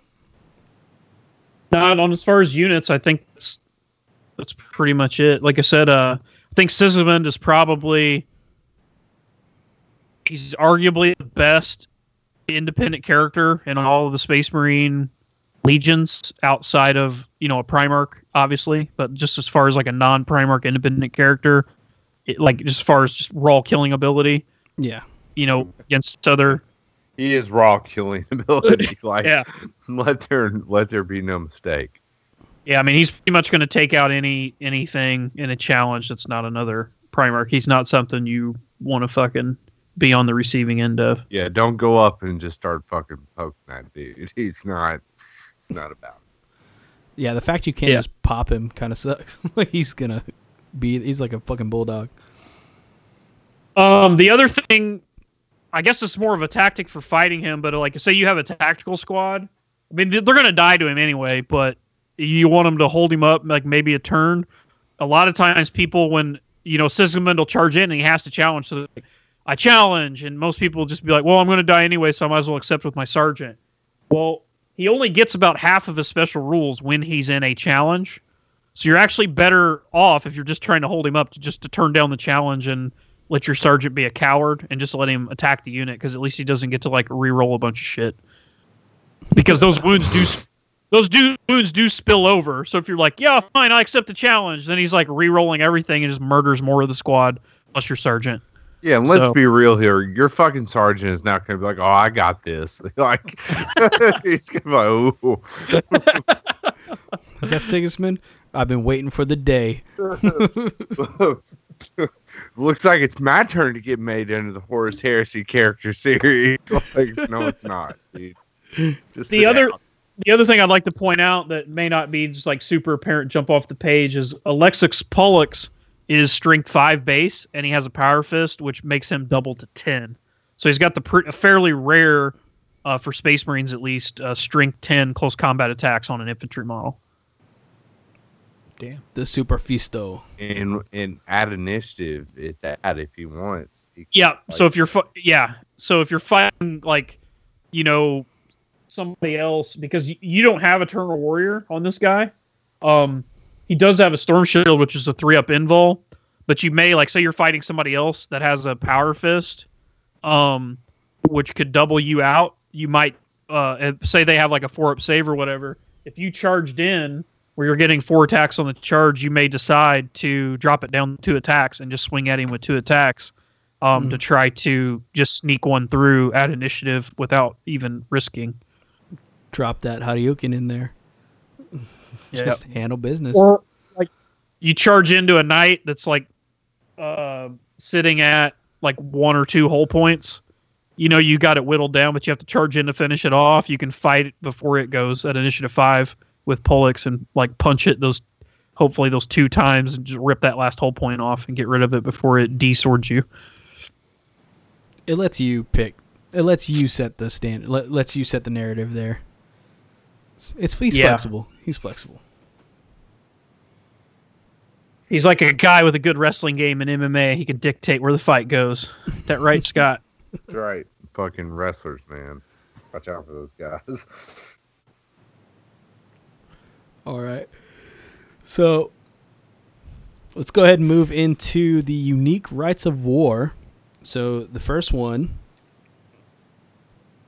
it's going to be the one that's pretty popular, the unique right of war, the Stone Gauntlet.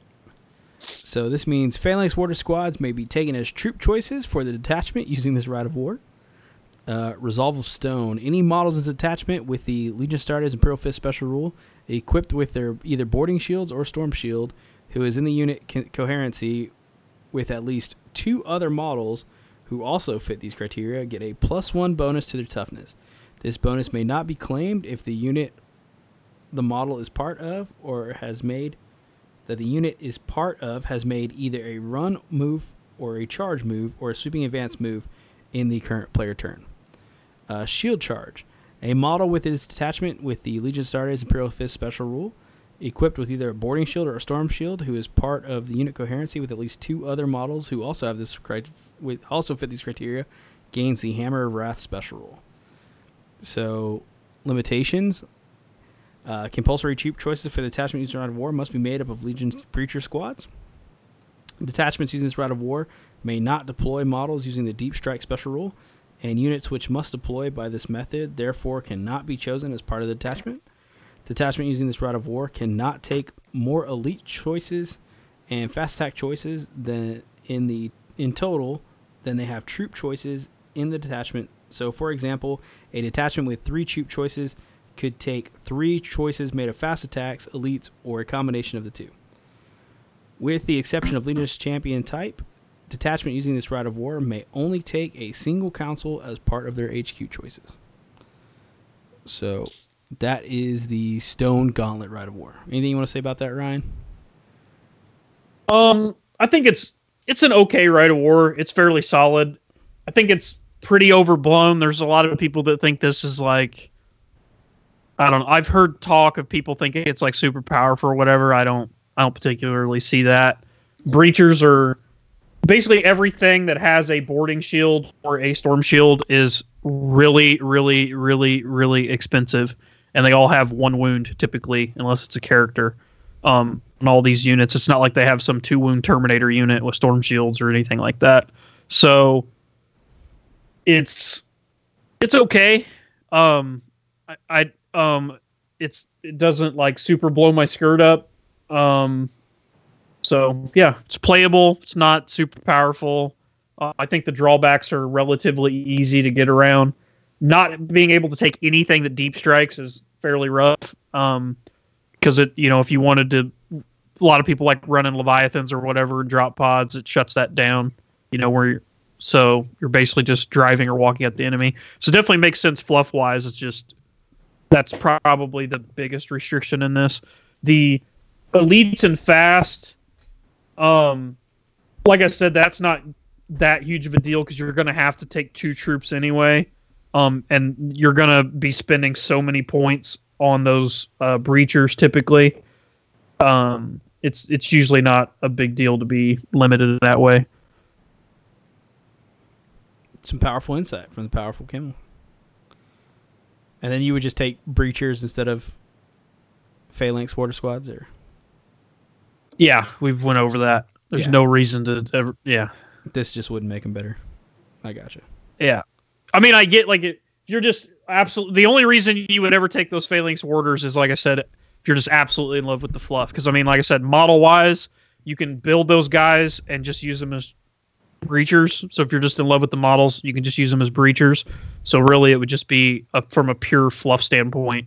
And if you just are just super balls deep in the fluff of those guys, then take them. But man, they're rough. Woo, are they rough rules wise? So speaking of Phalanx Water Squads, their next unique rite of war is the Hammerfall Strike Force. So Hammerfall Strike Force. We've went over this rite of war quite a few times. You know how I feel about it, but go ahead. Yeah. Oh yeah. So the effects is it has landing force, which Phalanx Water Squads may be taken as troop choices in a detachment using this rite of war. Teleportation array. Teleport transponders may be taken by any infantry unit with the Allegiance Astartes Imperial Fist special rule at 15 points for a squad and 10 points for an independent character. Blinding luminescence. Units deploying by deep strike via teleportation gain the shrouded special rule from the moment they are placed on the table until the beginning of the next player turn. In addition, every enemy unit within 12 inches in line of sight of the deep striking unit must take a blind test at the end of the phase. Limitations. Any vehicle taken in the army must begin the game held in reserve. The army may not include a fortification detachment or an allied detachment. So, Hammerfall Strike Force. How do you feel about that, Ryan? It's just not good. Like, the restrictions are awful, and all you really gain out of it is getting to deep strike, but the problem is it doesn't modify the turn in which you arrive via deep strike. So you're going to have to wait until turn 2 to start rolling normally for your guys, and because you don't have access to a fortification, you can't even take a comms relay to make that reliable, and because all your vehicles begin the game in reserve, even if you took a fucking Proteus to try to make it more reliable, or a Damocles, it's not going to be on the board to benefit from that either. So any vehicles you take have to go in reserve, and then if you try to take advantage of the deep strike thing, that shit's going to be in reserve. So what are you going to start on the fucking board? That is hot shit. Jesus Christ. Something that can live, hopefully. Yeah, but you get what I'm saying. Like it's just last words.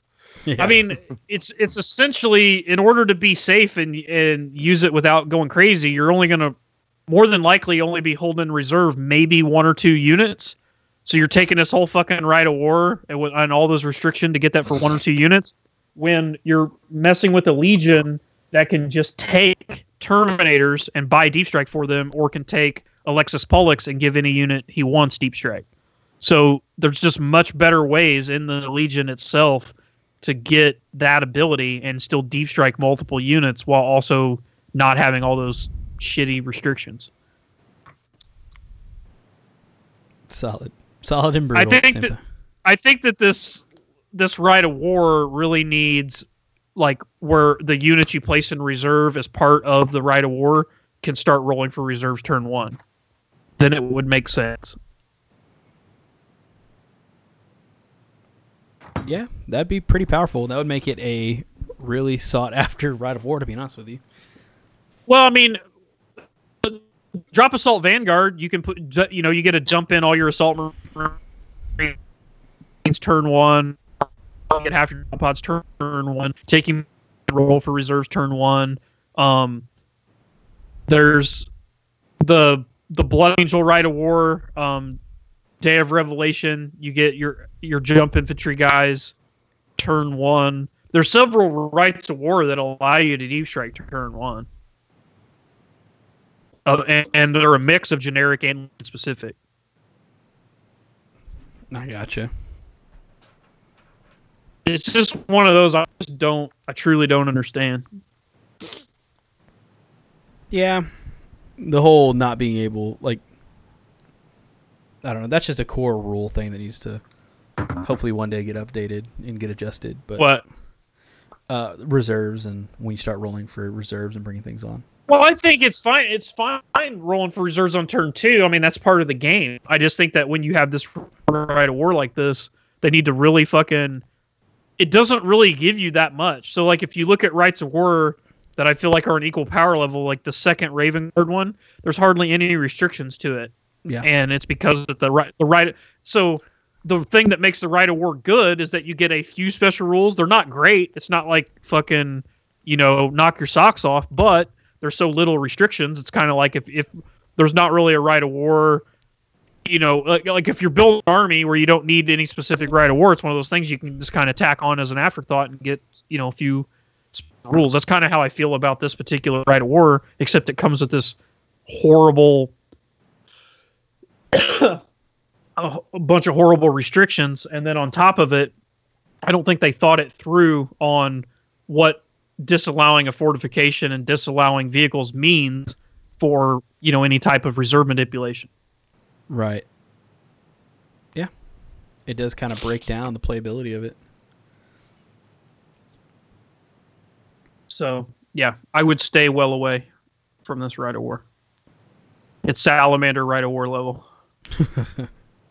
So it's just 2 for the fist? I couldn't find another one. Am I missing one? No, it's all Marines. All Marines only have 2. Oh, okay.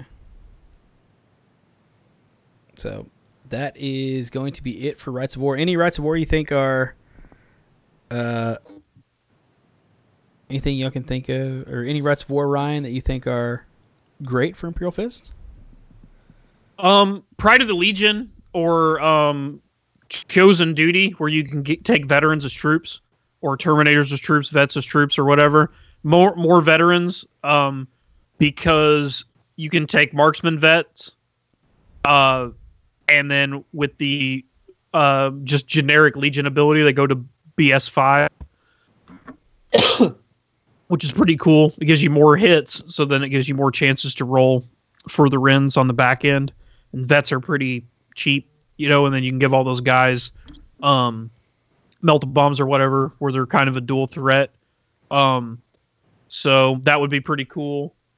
You could even just run, it would be fairly fluffy too. You could put those vets in, like, you could take the Armored Spearhead, or you could either take Pride of the Legion or like the Chosen Duty, and then take Land Raiders as heavy support, or you could work it to where you took a few tactical squads and took Armored Spearhead, where you get Land Raiders as dedicated and then working some vets. Then you could have dudes with vets with melt bombs charging out of Land Raiders, clamping melt bombs on shit, and then still have your ballistic skill 5 bolters. Bolt gun that, you know, possibility becomes AP2, which seems pretty cool, and it seems very Imperial Fist. Like your bolter guys being able to just concentrate fire and snipe the fuck out of shit, because, you know, they're supposed to be like super drilled and bolt guns or whatever. I also also really like combi weapons on Terminators, because if you think Terminators usually come with a combi bolter, so they basically have a twin link bolt gun, and when you upgrade to a combi weapon, you get that combi part, but once you fire it, you're just stuck with a standard bolt gun, which then, you know, if you miss with it, you don't get any rerolls. So it's kind of like, you're like, fuck, I kind of had to give up this decent twin-linked gun for this combi weapon, which is good, but then once it's fired, well, with Imperial Fist, that drawback gets negated a lot, because you are ballistic skill 5 with that bolter. You're not going to use the twin-linked as often anyway. So I feel like Imperial Fist Terminators, if you throw a bunch of combi weapons on them, you can put them with Pollux, or have Pollux make them deep strike. So like my favorite trick for building an Imperial Fist list that I do for friends is take a full 10-man Cataphractii squad, give them all combi plasmas, and then give 8 of them combi plasmas, and then give 2 of them assault cannons, and then they deep strike in, and you can unload on something with all that plasma and assault cannon to try to kill it. And then going forward, you have this big, tough, stompy unit running around their backfield with a bunch of power fists that still has BS5 bolt guns. Fuck yeah, that's solid. So I like that. I think that's pretty cool. If you run Stone Gauntlet, I mean, obviously you're going to have, you know, breachers in. And breachers are primarily armed with bolt guns. So once again, that's a unit that's going to benefit from the special rule where they get the +1 ballistic skill. So I guess the cool thing about Imperial Fist is their basic Legion ability, which is the +1 BS to all bolter weapons, comes into play so often, because Marines, like, you know, almost everything has a bolt pistol, and like 75% of the units have some form of bolt gun in the unit. It's something that you're going to get tons and tons and tons of use out of. Where There's other legions that have special rules, but they may not, get to bring them to bear as often. Where the Imperial Fist ones, you're going to be able to use, every turn. Absolutely. Everything does have a bolt pistol, bolt gun. They're everywhere. Yeah. I mean, not everything, but yeah, a lot of things do. So, like so you take jet bikes. Jet bikes have heavy bolters on them. So those are going to be BS5 on your jet bikes. Be pretty scary.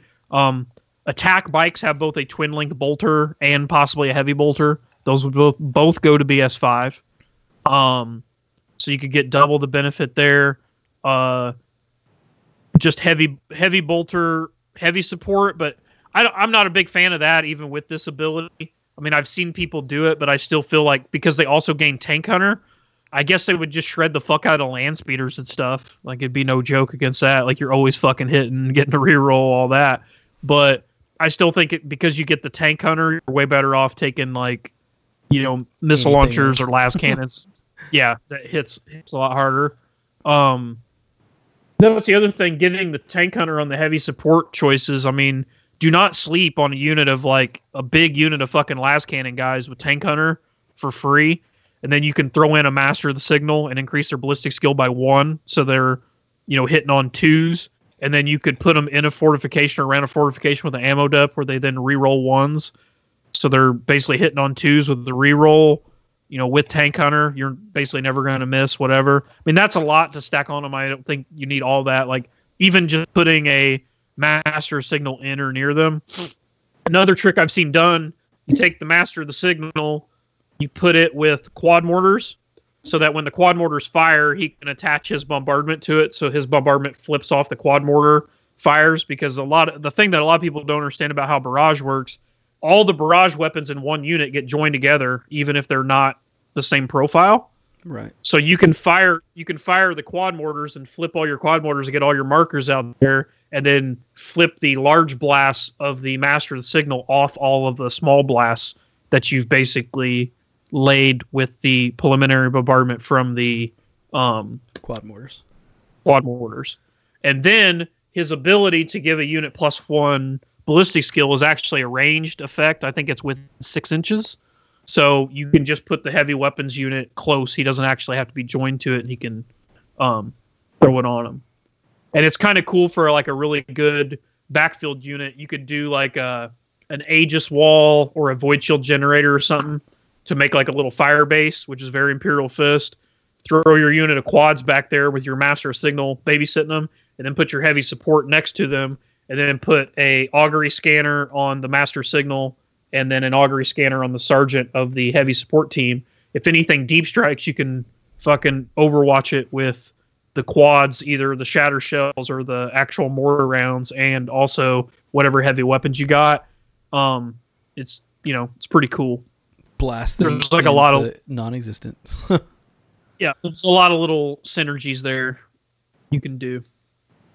Fuck yeah, dude. What about fortifications, Ryan? I know we've talked about Imperial Fist being good with fortifications, and we mentioned the word fortification.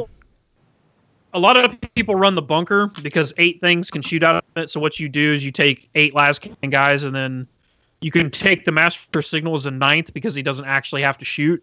He gives up his shooting to give them +1 ballistic skill.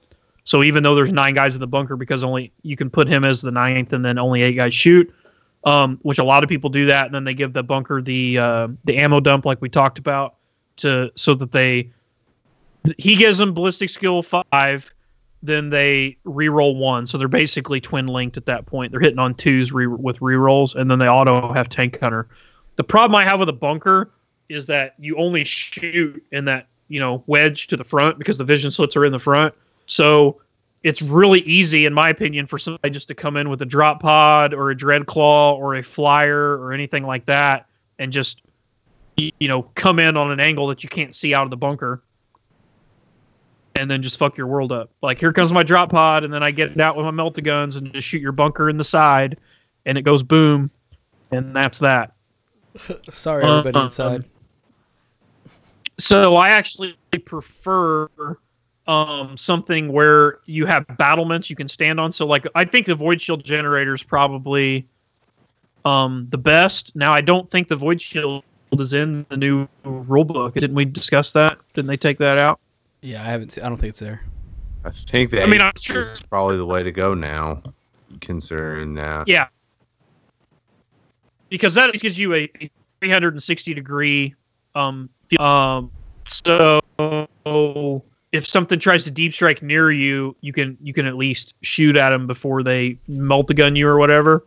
If you're worried about quad mortars and shit like that, you got to remember Phosphex and a quad mortar only has a 36-inch range. So if you give your guys missiles or las cannons, you're going to outrange it. So when you deploy, you just deploy it out of Phosphex range where they have to shoot you with standard rounds. And then for 25 points, you can give that heavy support unit hardened armor, where they get to re-roll failed saves against blasts. So them trying to shoot your ass, with, the strength 5 standard mortar rounds, they're going to score a decent amount of wounds, but you're getting 3-up saves with the re-roll, which is like shield captain level ridiculous. Like you save like 93% of the time or something like that. So that's insane. For every, yeah. So it's just, that's reliable. You're not like, yeah. And and then you can even put an apothecary in there and whatever. So it's not too bad.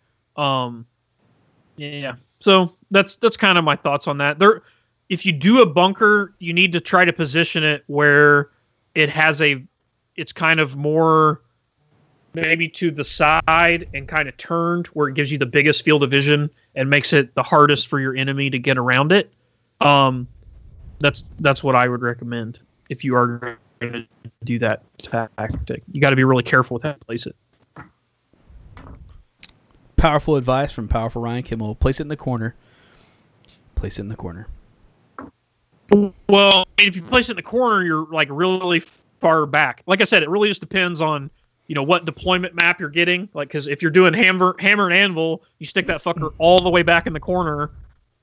Depending on what weapons you have, you may not ever be able to fucking shoot anything for the whole game. It's just one of those things. If you're gonna play with fortifications, it seems simple just to plop a fucking building down and roll with it, but a canny opponent can really pretty easily, negate that shit and just, dance right around it if you don't set it up properly. 10-4. You want to move on to some lists now? We can do that. Anyway, go ahead. We'll get there when we get there. What's up? Oh, no, we got lists, but we're really only doing one list. The other ones people wrote in and were more just questions or comments, I guess. Right. Let's see what we got here. So first things first, let's go ahead and read this one. It comes from Legion of Lies, Powerful Alley. It says, "Good morning, Heresy Bros. How the fuck are you all? Allie here, and I've got a list for you to blow your loads over for your Imperial Fist episode. I'd like to keep it the same, with the only changes being I want to include a couple of Land Raider Achilles, but I'm not sure where to squeeze them in and what to put them in. I know I'll have to drop something from my heavy slots, and I don't mind if it's a Daredeo. Thanks for all the content and helping to keep me hard for heresy. Peace out." So now, don't read this list. We're not going to read this list. Yeah. Tell the listeners how many fucking points this list is. This is a 5,000 point list.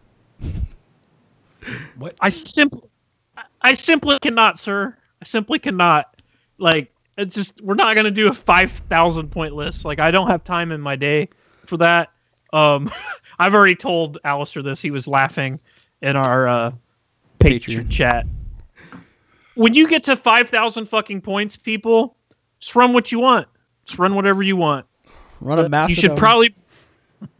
Yeah, I think he's got one in here. Yeah, I saw it.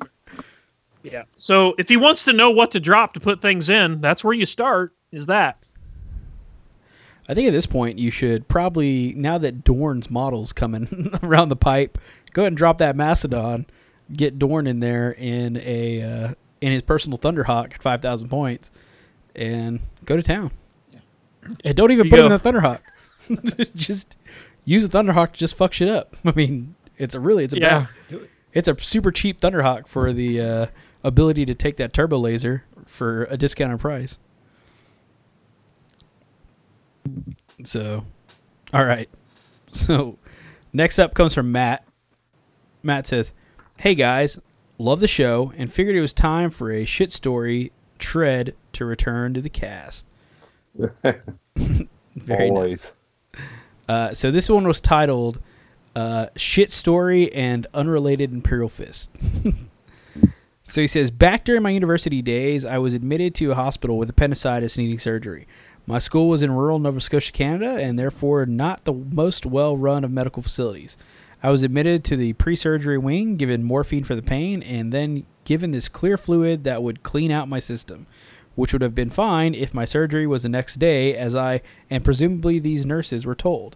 However, the doctor had some time that night and decided to slot me in. But before we find this out, I have downed 2/3 of this 2-liter bottle of make you shit juice. I've had that juice, man. It works. About 10 minutes after this lovely cocktail, a nurse comes in exclaiming, 'Please tell me you haven't drank that yet. We were able to get you into surgery now.' Well, fuck. At this point, I can feel some rumbles beginning in my nether regions, ready to purge.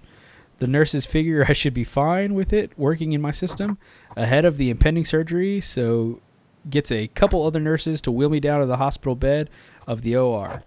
So we head down the hall. Meanwhile, my stomach sounds like a whale orgy and is ready to empty.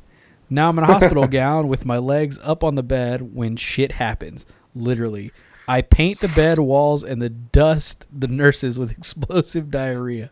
Fast forward 10 minutes and 3 nurses and a doctor are holding my legs, cleaning up literally everything so I am sanitary enough to go into surgery." Oh man, they had to wipe his butt like an adult baby. That's the most fucking demoralizing thing I've ever heard. For 10 minutes, dude. That means that, and like that the diarrhea that came out initially, that was just the first wave. That's what took so long. They're waiting for him to be out. They cleaned up, and then he probably spat some more. Poor man. Oh. Poor Matt. Oh, I'm sorry, Matt. I had that. Whenever I had my brain surgery, I had that shit. They were like, "Here you go. Drink this. What does it do? Cleans you out." just drink it. Oh, You'll find out. Okay. Next thing you know, I'm cleaned out. Like blowing air. And he says, "Now on to the Imperial Fist portion of the email. I have this list I've been thinking up for my fist. I own the characters, troops, dread, and have the bolters I would need for the heavy support squad. Here's the link to my list. Would love some advice on the list. Most armies in my area are infantry heavy with only 1 or 2 tanks. Anyway, love the show. Keep up the good work. Matt." So Matt, I looked at this list and it makes no sense to me. He put it on a spreadsheet and he's got the fucking dedicated transports at the bottom, not assigned to anything. And I think I got where one goes, but I don't know where the other one goes. And then he only has 1 troops choice. So I think he maybe is running a Rite of War that makes Terminators or something troops, but he doesn't say that he is. So I was really confused. So, and also I just got the list. You sent it to Michael, and I didn't know that it existed till 10 minutes before we started recording. Boom. So I tried to look at it and think, oh, I can just knock this out real quick. And then it started making my fucking brain ache trying to decipher it, and I didn't have a chance to do it. So what we're going to do is I'm going to email you back as soon as we get done recording, and maybe we can hit each other up on Facebook Messenger or just exchange emails or whatever, and I'll get you sorted, and maybe we can read it on next show, or I just email it to you or whatever. Rock and roll, buddy. Rock and roll. Thank you for the shit story as well, by the way. We definitely took preference when choosing your list. Yeah. Because of the shit story. I just want to let you know that. So the next one comes from Ishmael De Luna, which we actually just found out was the winner right before this show began. Funny enough. He says, "Ryan, so with the advent of you guys doing Imperial Fist around the corner, here goes a list idea I'm thinking about taking to the Taking of Fearix event with me this summer. Granted, I can get it all together and painted within a reasonable time, trying to go for Talarn-inspired crusading force. This is for day 2 of the event. Day 1 will replace the Cerberus with something else. Not quite sure. Let me know what you think, and thanks for the awesome work you guys do. So he's taking a 2,500 point army. His heavy support choices include a Land Raider Battle Squadron. Looks like it's 3 Land Raider Proteuses with Armored Ceramite, Multi-Melta, Twin Link Last Cannons. Dozer blades. Dozer blades. Yeah, on all of them. It's weird to read like this, but I got it. Lords of War. Well, here's the thing. Just real quick, if he wants to stick with this, he's not taking any other heavy support other than those 3 Land Raiders, but he's taking them all in one squadron. You will 100% want to split those up. Like Right, even if you stick with the Proteuses, which I'm going to recommend you don't, you will want to split them into individual squadrons so that they're not having to drive around together and they're not like you don't get assaulted by like 3 guys with chain fists and they smash apart 900 points of vehicles. What's the benefit of the squadron command tank? That's you get Tank Hunter within 24 inches if they all shoot at the same target. okay. Not really worth it. Not when you have a Cerberus rolling around hunting your tanks for you. Yeah. So next up in his Lords of War slot, he has a Cerberus Heavy Tank Destroyer, Armored Ceramite with Last Cannons. Under his troop choice, he's got a 10-man tactical squad. They took additional close combat blades and chainswords. There he took a Vexilla in the squad. The tactical sergeant has Artificer Armor and Melta Bombs, and a Power Axe. He took that unit twice. He took a Praetor with Artificer Armor, Bolt Pistol, Digital Lasers, Iron Halo, Mastercrafted a single weapon. He took Melta Bombs. He's on foot with a Paragon Blade. And then he also took this is a command squad with him, is what it looks like. Yeah, it's a command squad on foot as well. Looks like they are all armed with bolters and combat shields. And they are Space Marine Chosen, just that's what they're called. But yeah, looks like just standard bolter dudes. Oh no, they all have power weapons. It's a command squad is what it is. Yeah, I see it now. They all have power weapons. There's a standard bearer with a power weapon, and they all have combat shields. Very cool. Rocking around with his Praetor. Under his fast attack choice, he took a Phalanx Warder squad, which is 9 Phalanx Warders. 2 of them has plasma guns, 4 have power axes. 1 has a Vexilla. And they're riding in a Land Raider Proteus with Armored Ceramite, Dozer Blades, and Multi-Melta. The Veteran Sergeant has Artificer Armor, Melta Bombs, and a Power Fist. So I'm pretty sure you really like that unit there. The Phalanx Warder squad inside of a Land Raider Proteus. Yeah. So the problem I have with the Proteus is everything. You can't. Well, yeah. Well, some people I personally don't like the model. Don't even like the model. So, it's one of those things that you can't assault out of it. It's not an assault vehicle. So when you put units like a Phalanx Warder squad in it, or breachers, or anything like that you want to assault out of, you want to you give these units Melta Bombs or whatever to get close and jump out and try to plant Melta Bombs on something, or get out, shoot a unit, and then assault into it. You can't do it. So really, if you're going to put things in a Proteus, they need to be like a really shooty unit. The only time I really take a Proteus or recommend taking one is if you're going to buy the augury web for it, where the exploratory web or whatever the hell it's called, it lowers its capacity to only 8, but it gives it scout, which is pretty good. And then it gives your army the reserve manipulation, which is can be pretty potent. So what you can do with that at that point, you can load it up with like 8 guys with plasma guns or 8 guys with melta guns, anything that's really good at shooting. So then you scout it forward 12 inches before the game begins, and then on your turn 1, move forward 6, and then jump out 6, and then rapid fire, your plasma guns or something like that into it. Which Michael, I'm sure he's used to that tactic from playing like more Dathan, things with Raven Guard that have scout. You've probably, yeah. So that's when it becomes useful. Taking 4 of them in a list like this and putting in units that just have bolt guns, things like that, it's just not it's not the direction you want to go. So I don't know why he chose the Proteus. I don't know if it's just to save points or if he was just envisioning sitting back and shooting whatever.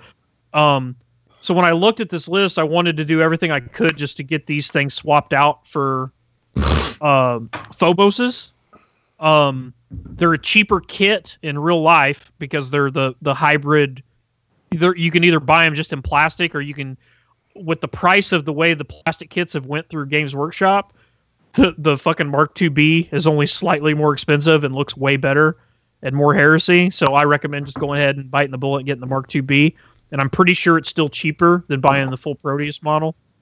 Yeah, I think so. Whenever I first came to Heresy, I just assumed that because he's new, he's a newer player. I think. Well, no, yeah. He's been playing forever. Now that I think about it, no, yeah, never mind. Remember, he pre-ordered Betrayal and he had the Custodes and all that jazz. So yeah, no, I don't know. I don't know why he chose the Proteus. I thought he maybe a newer player. I know when I first started, I was like, Proteus, that's Horus Heresy. Bam, I'm going to order that. I'm going to get some of these breachers. Aesthetic is why a lot of people pick it. I have two for my Iron Warriors, and the whole reason I picked them was just aesthetic. Just because they look like the more Heresy of the two Lander. You think so? I don't know. I like the Phobos. I think it looks better. The Phobos looks better if you buy A, the Mark IIB kit, or B, do those Sagittarius treads, or both. Yeah, well, ideally, but that's a lot of moolah. Yeah, it's not. It does look rad though. Yeah, my Proteus is on the same shelf as my breachers, so I use them, but I use them with shooting units inside. That's kind of the key to them, like Ryan said. So the thing was, I wanted to get basically all of his guys in Phoboses instead of Proteus. But the thing is, the Proteuses are only 180, and then he's bought some war gear for them. But I've basically, the Phobos is more expensive. So you basically want to take a Phobos and give it Dozer Blade and Armored Ceramite. That's kind of like the loadout. But those are 250 points a tank. So I was going to have to shave points or do whatever. So I basically tried to... Well, here, we'll just start and read through the list, and I'll talk about why I changed the way I did. So I went with a Delegatus over a Praetor, and I'll get to why I did that at the end of the list. So for his HQ, I took a Delegatus taking Chosen Duty Rite of War. Chosen Duty is what allows you to take vets as troops. The Delegatus is in Artificer armor. He has a bolt pistol with the Delegatus rule and a boarding shield. So this guy's going to be very Imperial Fist. Got his shield, got his power weapon, got his bolt pistol, all that. Pretty cool. For the second HQ choice, I have a Chaplain with just Artificer armor and his Crozius, which he gets for free. You can make it anything you want. I put it down as an axe, but it can be whatever you want it to be. So then for troops, you can start taking veteran squads. So instead of taking a command squad, I took a 5-man veteran squad with Weapon Master. So it's going to make them weapon skill 5, just like the command squad. And then I gave all 5 guys, including the sergeant, power weapons. So you can, just like the command squad once again. I gave one of the guys a Vexilla. So if you want to use those command squad models, you can just say the Vexilla is the banner bearer guy. Works. And they're going to go with your Delegatus, just kind of like the command squad was. But this way, they're going to be scoring. It's going to save you a few points, and they're going to be scoring is mainly why I did it. Other than that, they're pretty similar. For the second troops choice, I'm going to take 10 marksman vets. They're just all going to keep their bolters because you're going to benefit from that bolter special rule for Imperial Fist. The sergeant has Artificer armor and a power weapon, and the entire unit has melt bombs, which is key. Then for the second troops choice, it's an identical unit. So just 10 marksman vets, all with melt bombs. Sergeant has Artificer armor and power weapon. And then for the fourth troops choice, I took 10 breachers. The sergeant has Artificer armor and power weapon, and they are in a dedicated Land Raider Phobos with Dozer Blade and Armored Ceramite. So I basically just swapped his phalanx warders over to these guys so he can use the same models or whatever, but just use them as standard breachers. For heavy support, I took 3 separate Land Raider battle squadrons. Each separate squadron consists of a Land Raider Phobos with Dozer Blade and Armored Ceramite. And then for Lord of War, I took a Cerberus heavy tank destroyer with las cannons and Armored Ceramite. So kept us Lord of War in there. So if you look at it, instead of the 2 standard tactical squads, I've got him 2 marksman vet squads. So it's an instant upgrade there. And then I gave both those squads all melt-bombs. And because they're now in Phoboses, he can drive up and then get out and unload, get out, shoot bolt pistols into something if it's infantry, and then charge with 4 attacks per guy on the charge, or just get out and rapid fire if he wants to. But it's mainly for he can get out, and if your opponent, it basically allows you to drive up, get out, and assault and clamp a bunch of melt-bombs on shit. So normally I'm not a huge fan of melt-bombs on vets normally, because normally they're in a Rhino or on foot or something like that. But if you can get them in a Land Raider, it's definitely do the 25-point melt-bombs, because then it becomes a fucking potent weapon of war, because you really put that range out there. It's not, opponent can't, at that point, they can't just fucking drive away from your melt-bomb guys because you have too much of a threat range all in one turn. Because you can move 6, get out 6, and assault 2d6. It pushes their threat range, reasonable threat range, out to 18 inches instead of 12. Man, are you pushing those vets using? Are you pushing them more towards the tank hunter vets, or are you pushing them more towards the sniper vets? I would do sniper, so they do both roles. So That's they fucking take advantage badass. of they take advantage of the bolter rule for Imperial Fist, but they also have melt-bombs to clamp. You could also, like you said, do the tank, because you get to choose before the game begins. Yeah. What veteran skill they want. And then the other thing, going from the Phalanx Warders to Phalanx Warders can't take melt-bombs. They only get 1 on the sergeant. So switching to normal breachers, the normal breachers, I gave the entire unit melt-bombs. They are also in their own Phobos. So he's going to have 3 Phoboses, all with 10 guys, all with melt-bombs, where he can drive up. So you're going to have 30 dudes with melt-bombs that can assault out of Land Raiders to go after tanks. And then they also, obviously, the Land Raiders have their own las cannons. And then all of those units have 40 attacks apiece on the charge to fuck up infantry. Dang, that's wild. And then he's got the 4th Phobos riding around that we've not talked about yet. That's got the 5 Weapon Master vets, so they're going to be weapon skill 5, all with power weapons. Then he's got a chaplain in there with a power weapon. Then he's got his Delegatus in there with a power weapon. So it's 7 badass dudes with power weapons, and they're getting hatred and fearless through the chaplain. And then they're also going to be able to assault out of the Phobos and kick ass. And then he's got the Cerberus for anti-tank as well. So I feel like this unit's his theme is kind of like he's got the Cerberus and then the 4 fucking Phoboses. So all of his, like when he deploys, he's just basically deploying the 5 tanks. But 4 of those tanks are all loaded up with, pretty badass elite infantry that can all either kill vehicles or kill infantry. So everything's kind of a dual threat in the army. Jesus. That's pretty cool. I really like how they all have dual jobs like that. It's pretty smart. So if you look at his idea, I basically have the same number of units, same number of tanks, the same kind of core idea. I've just switched all of his Land Raiders from Proteuses to Phoboses, upgraded the tacticals to veteran tacticals, and gave them all melt-bombs, and then quote-unquote downgraded the Phalanx Warders to normal breachers, but then they all gain melt-bombs. So, and you kept the Cerberus in the list. And, yeah. My God, what's that thing going to do with everybody running around melting bombs? Yeah. Oh, plus in his list, the only thing that scored were the 2 tactical squads, because the Phalanx Warders don't score and the command squad doesn't score. Now in my list, everything scores.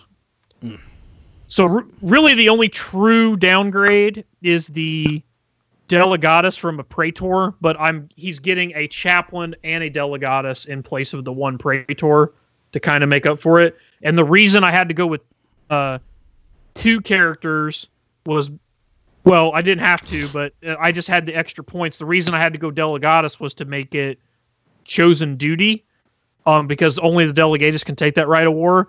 I could technically take a Praetor and make it Pride of the Legion, but if you make it Pride of the Legion, I couldn't get the units to vehicles to work out right, because you have to have more units with Legion Astartes than you do vehicles. Yeah. And I didn't have enough points without dropping the Cerberus, and I didn't want to drop the Cerberus. I didn't have it, but he said something about taking it out. So if you end up taking the Cerberus out to play lower points games, you could switch over to Pride. Switch over to Pride and keep the list identical, and then just drop the Chaplain and the Delegatus and just turn it into a single Praetor and deck him out with war gear if you want to do that. Fuck yeah. Options there. I would. Yeah. So. Very cool. Hopefully that works out for you, bud. Then we had one more Imperial Fist email. Yes, sir. This comes from the Gardener of the Tree of Woe. Very awesome name. It says, Ryan, I've been listening to your podcast for a few months now. I found it via Eye of Horus podcast. Random personal fact, I grew up in Champaign-Urbana. Champaign-Urbana. So it's fun hearing you talk about Central Indiana. Okay, that's not what I was thinking. Champaign-Urbana, Indiana. No, it's not in Indiana. It's in Illinois. So close. He's saying it's in the Midwest, close by. Champaign-Urbana, Illinois. So it's fun hearing about you talk about Central Indiana. It's not home, but it's right next door. Here's my unit building request. I am currently building a force of Imperial Fist from Plastic, Calth, and Prospero Marines, minis. The twist is that I really like the larger scale size true scale, or bigger eyes as I call them, Marines. All of these, see pics below, are about the same size as the new Primaris Marines. I know you guys hate all things 8th, but I love the proportions and the size of the new Marines.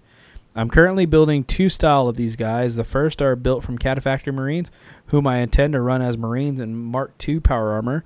The first guy who's painted will be the Sergeant. He's got a Power Fist, Bolter, Bolt Pistol, and Melta Bombs. The second style uses various parts from the Primaris Marine kits as Mark III parts from Prospero. They're pretty complicated, but I hope they also look pretty unique. Anyway, I'm investing a lot of time and effort in building these, and I want to be able to use these lists as the core of my army in a variety of lists. I should mention also that my favorite things in the world are Power Armor, not Terminator Armor, Power Fist, and Heavy Bolters. I would like good general list loadouts for the following units. 2 units. Unit 1 is a unit of Vets and Power Armor, 10 dudes. The Sergeant is done and painted with the Power Fist, Artificer Armor, Melta Bombs, Bolter, and Bolt Pistol. I would like to arm 2 of the other guys with Heavy Bolters because I love Heavy Bolters. I am open with how to arm the rest, though from listening to you, I guess you'd really fond of Combi Meltas. I also love Power Fists. Okay, well, let's just stop there. So, the Vets. How would you arm out the Vets? I'm assuming if he's wanting just a super well-rounded loadout for veterans and being Imperial Fists, I would probably do like the Sergeant with Power Fist, just because that's very Imperial Fist. Then I would do 2 guys in the unit with a power weapon, probably axes. So just do 2 dudes with power weapons. And then I would probably run 2 Melta guns or Combi Meltas, whichever one he wanted to do as the special weapons. That gives it a real well-rounded unit. If he's going to do the power axes in there and whatever, where it's good in assault and shooting, I would just do normal Melta guns. So I'd probably do 2 Melta guns, 2 power axes, and then Power Fist on the Sergeant. And then obviously Melta Bombs. If you're going to model, like if you really care about getting that far into WussieWig, go ahead and put Melta Bombs on them, I guess, like model them on there. And then, I mean, your opponent's not going to look at your guy and go, oh, it's got a Melta Bomb glued on the belt. Like, you know, so if you don't want to run them with Melta Bombs in a game, nobody's going to call you out if they got them glued on the belt. Nobody's going to notice that. I will. Don't play me. Just kidding. I wouldn't notice. But anyway, that's God damn it. Hashtag model melt bombs for life. yeah, with that particular loadout, you could go, you could do machine killers there, you could do weapon masters, or you could do marksman there. It's going to fit with any of those. But for Imperial Fist, marksman makes the most sense.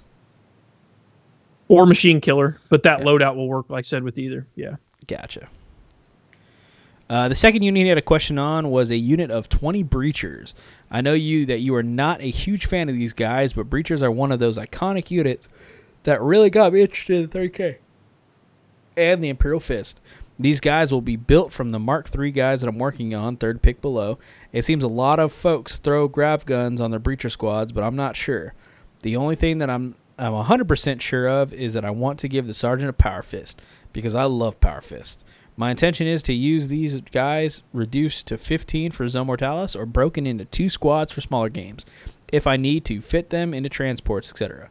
However, my goal is that I have the ability to run them as a single 20-man squad. I really appreciate your help and look forward to your reply. Respectfully, Jason. So every fifth dude take a melt-a-gun. It's the most breacher fucking gun. You don't want grav guns at all because they're heavy. So if you move them at all, you can't fire the grav gun at all. You can't even snap fire it because it's blast. It's the most ridiculous option to give them. So I think flamers or melt-a-guns are the fluffiest. I think for Imperial Fist, melt-a-guns for sure. And then I would give if you're going to take breachers, they have to have melt bombs. It's it's like what makes them decent. For the record, I don't like. He says I'm not a huge fan. I mean, I put them in lists. I mean, they're not horrible. They're kind of they're one of those things you have to be aware of what they are and how to build the army around them type of unit. It's not something you just throw in all the time. You pay for additional survivability, but you pay too much for what you get. Yeah, but you can make it work for sure. I mean, they're not like so egregiously priced that you're not digging a hole you can't get yourself out of. For sure. You're not pulling a fucking destroyers on anybody here. Yeah. I don't want to have that talk. I'm tired of having it. Well, all right, guys. But I would give his sergeant the Power Fist like he wants to, and then just give the unit melt-a-bombs, and then every fifth guy give him a melt-a-gun. Good to go. Fuck yeah. So that's it. Imperial Fist episode on the books. Made it. And Scott didn't pop off one time. That's right. Stayed pretty calm the entire episode over there, even though I know. I held it together, man. You fucking lapdogs. I held it together. I kept an air of professionalism about myself, even though we're talking about the fucking tool bags extremists of the whole universe. I think he's still I build walls. Fucking lame asses. Jesus. I don't give a shit if your Primarch just came out today. I was going to say that he still chuffed a little bit because somebody photoshopped his head on Rogel Dorn earlier. Oh my God. How dare you, Eric? How goddamn dare you? Well. So anyway, guys, that's the Imperial Fist episode. If you have any friends that are picking up Imperial Fist, go ahead and make sure you recommend this episode to them. Next week we'll have Zone Mortalis. So guys, go ahead and continue to light up our email addresses or email inboxes with your Zone Mortalis questions so we can get them addressed next episode. Our emails are Michael@Warhammer30k.com, Derek@Warhammer30k.com, Ryan@Warhammer30k.com, and Scott@Warhammer30k.com. I didn't mention this earlier. I should have, but we were kind of going fast. If you're new to this, new to Radio Free Istvan, and you're new to this whole podcast itself, we do have a voicemail line. You heard them at the beginning of the episode. Our voicemail number is 209-RFI-30K0, and you can call that internationally, locally, or anything like that. If you don't want to incur the international toll charges from calling long distance, you can just record your voicemail and email it to any of our email addresses. which I just gave, and we will get that voicemail played on the air for you. I think it looks like we're on this like animal attacks kind of kick right now. So if you got any of those going on, go ahead and just send them our way. Hey, Bears North American marsupials, man. Let's get into the possums. Let's get into the raccoons. All right, I'm a big fan of fucking raccoon attack stories. No, man. No.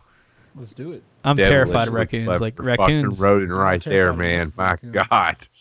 Are you really scared of raccoons? Yeah, dude. I'm not scared of them, man, but I have a fucking very healthy respect for them, and I have a respect for the fact that people who live in the city think these things like, oh, look at him. He has a little mask on. Like, no, man, those things will fuck your shit up. I fed them.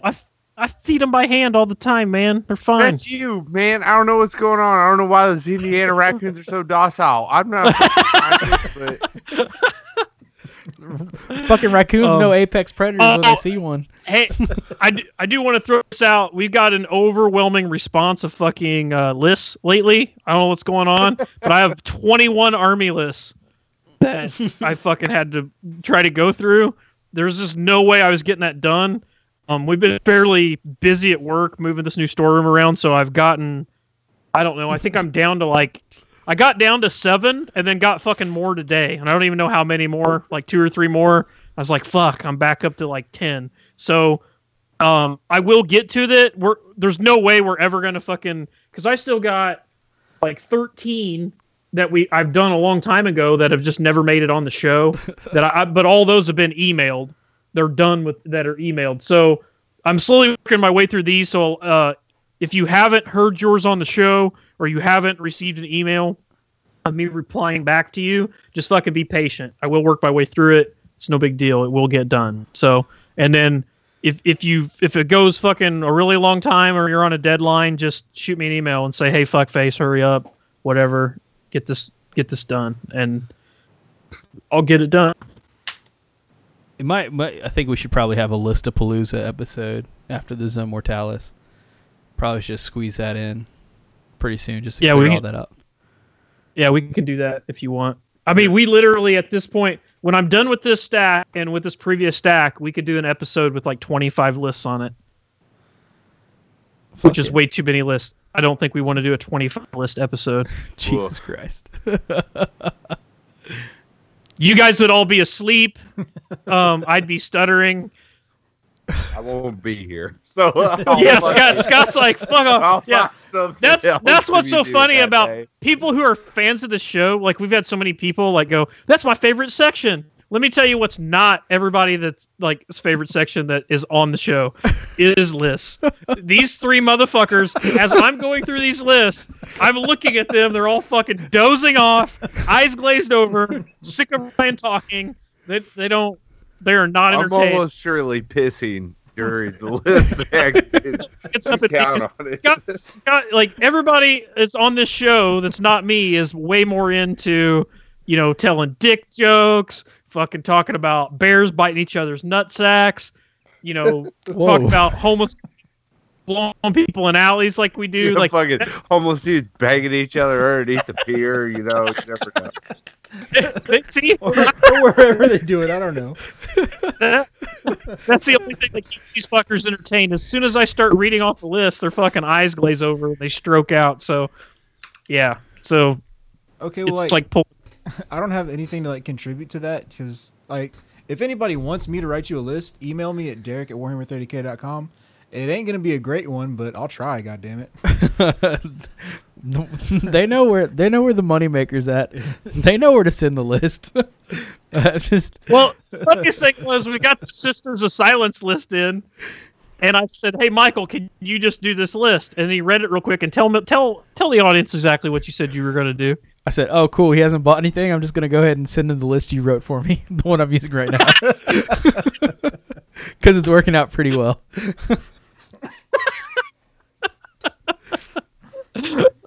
So silly. That's fucking great. So, anyway, you feel better now that you got that off your chest? He knows. I'm not mad. I'm just fucking stating facts for the people at home that can't see you guys turn into catatonic mode as soon as I go. Peel back the curtain What a I little do bit. here is, and I go, what do you think about that, Michael? And he's like, huh? What? What are we talking about? Oh yeah, What? I like that a lot with Sounds these good, man. Night Warriors. Oh, this is the fucking Night Lords list. Yeah, that's what I meant. Night Lords sounds good. I'm like, yeah, awesome. Thanks, Mike. Sounds pretty brutal.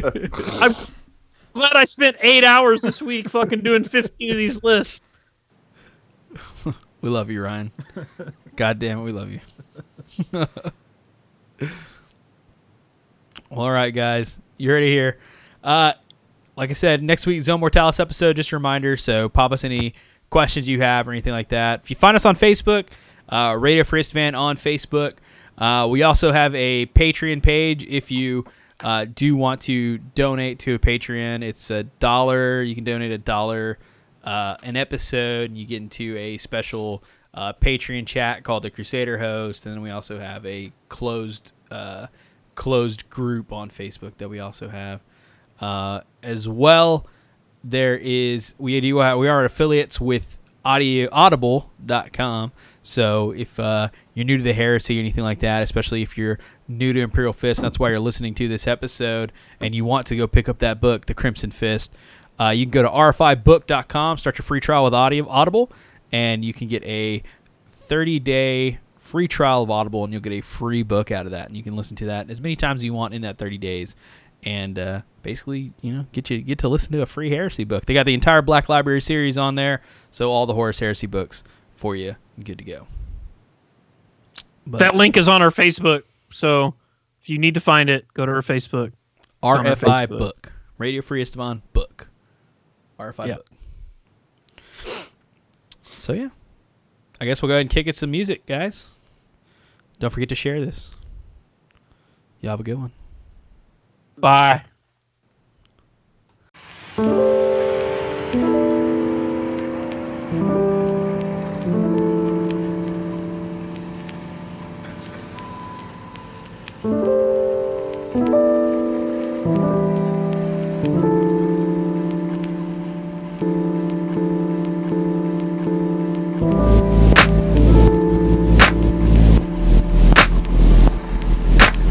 Thank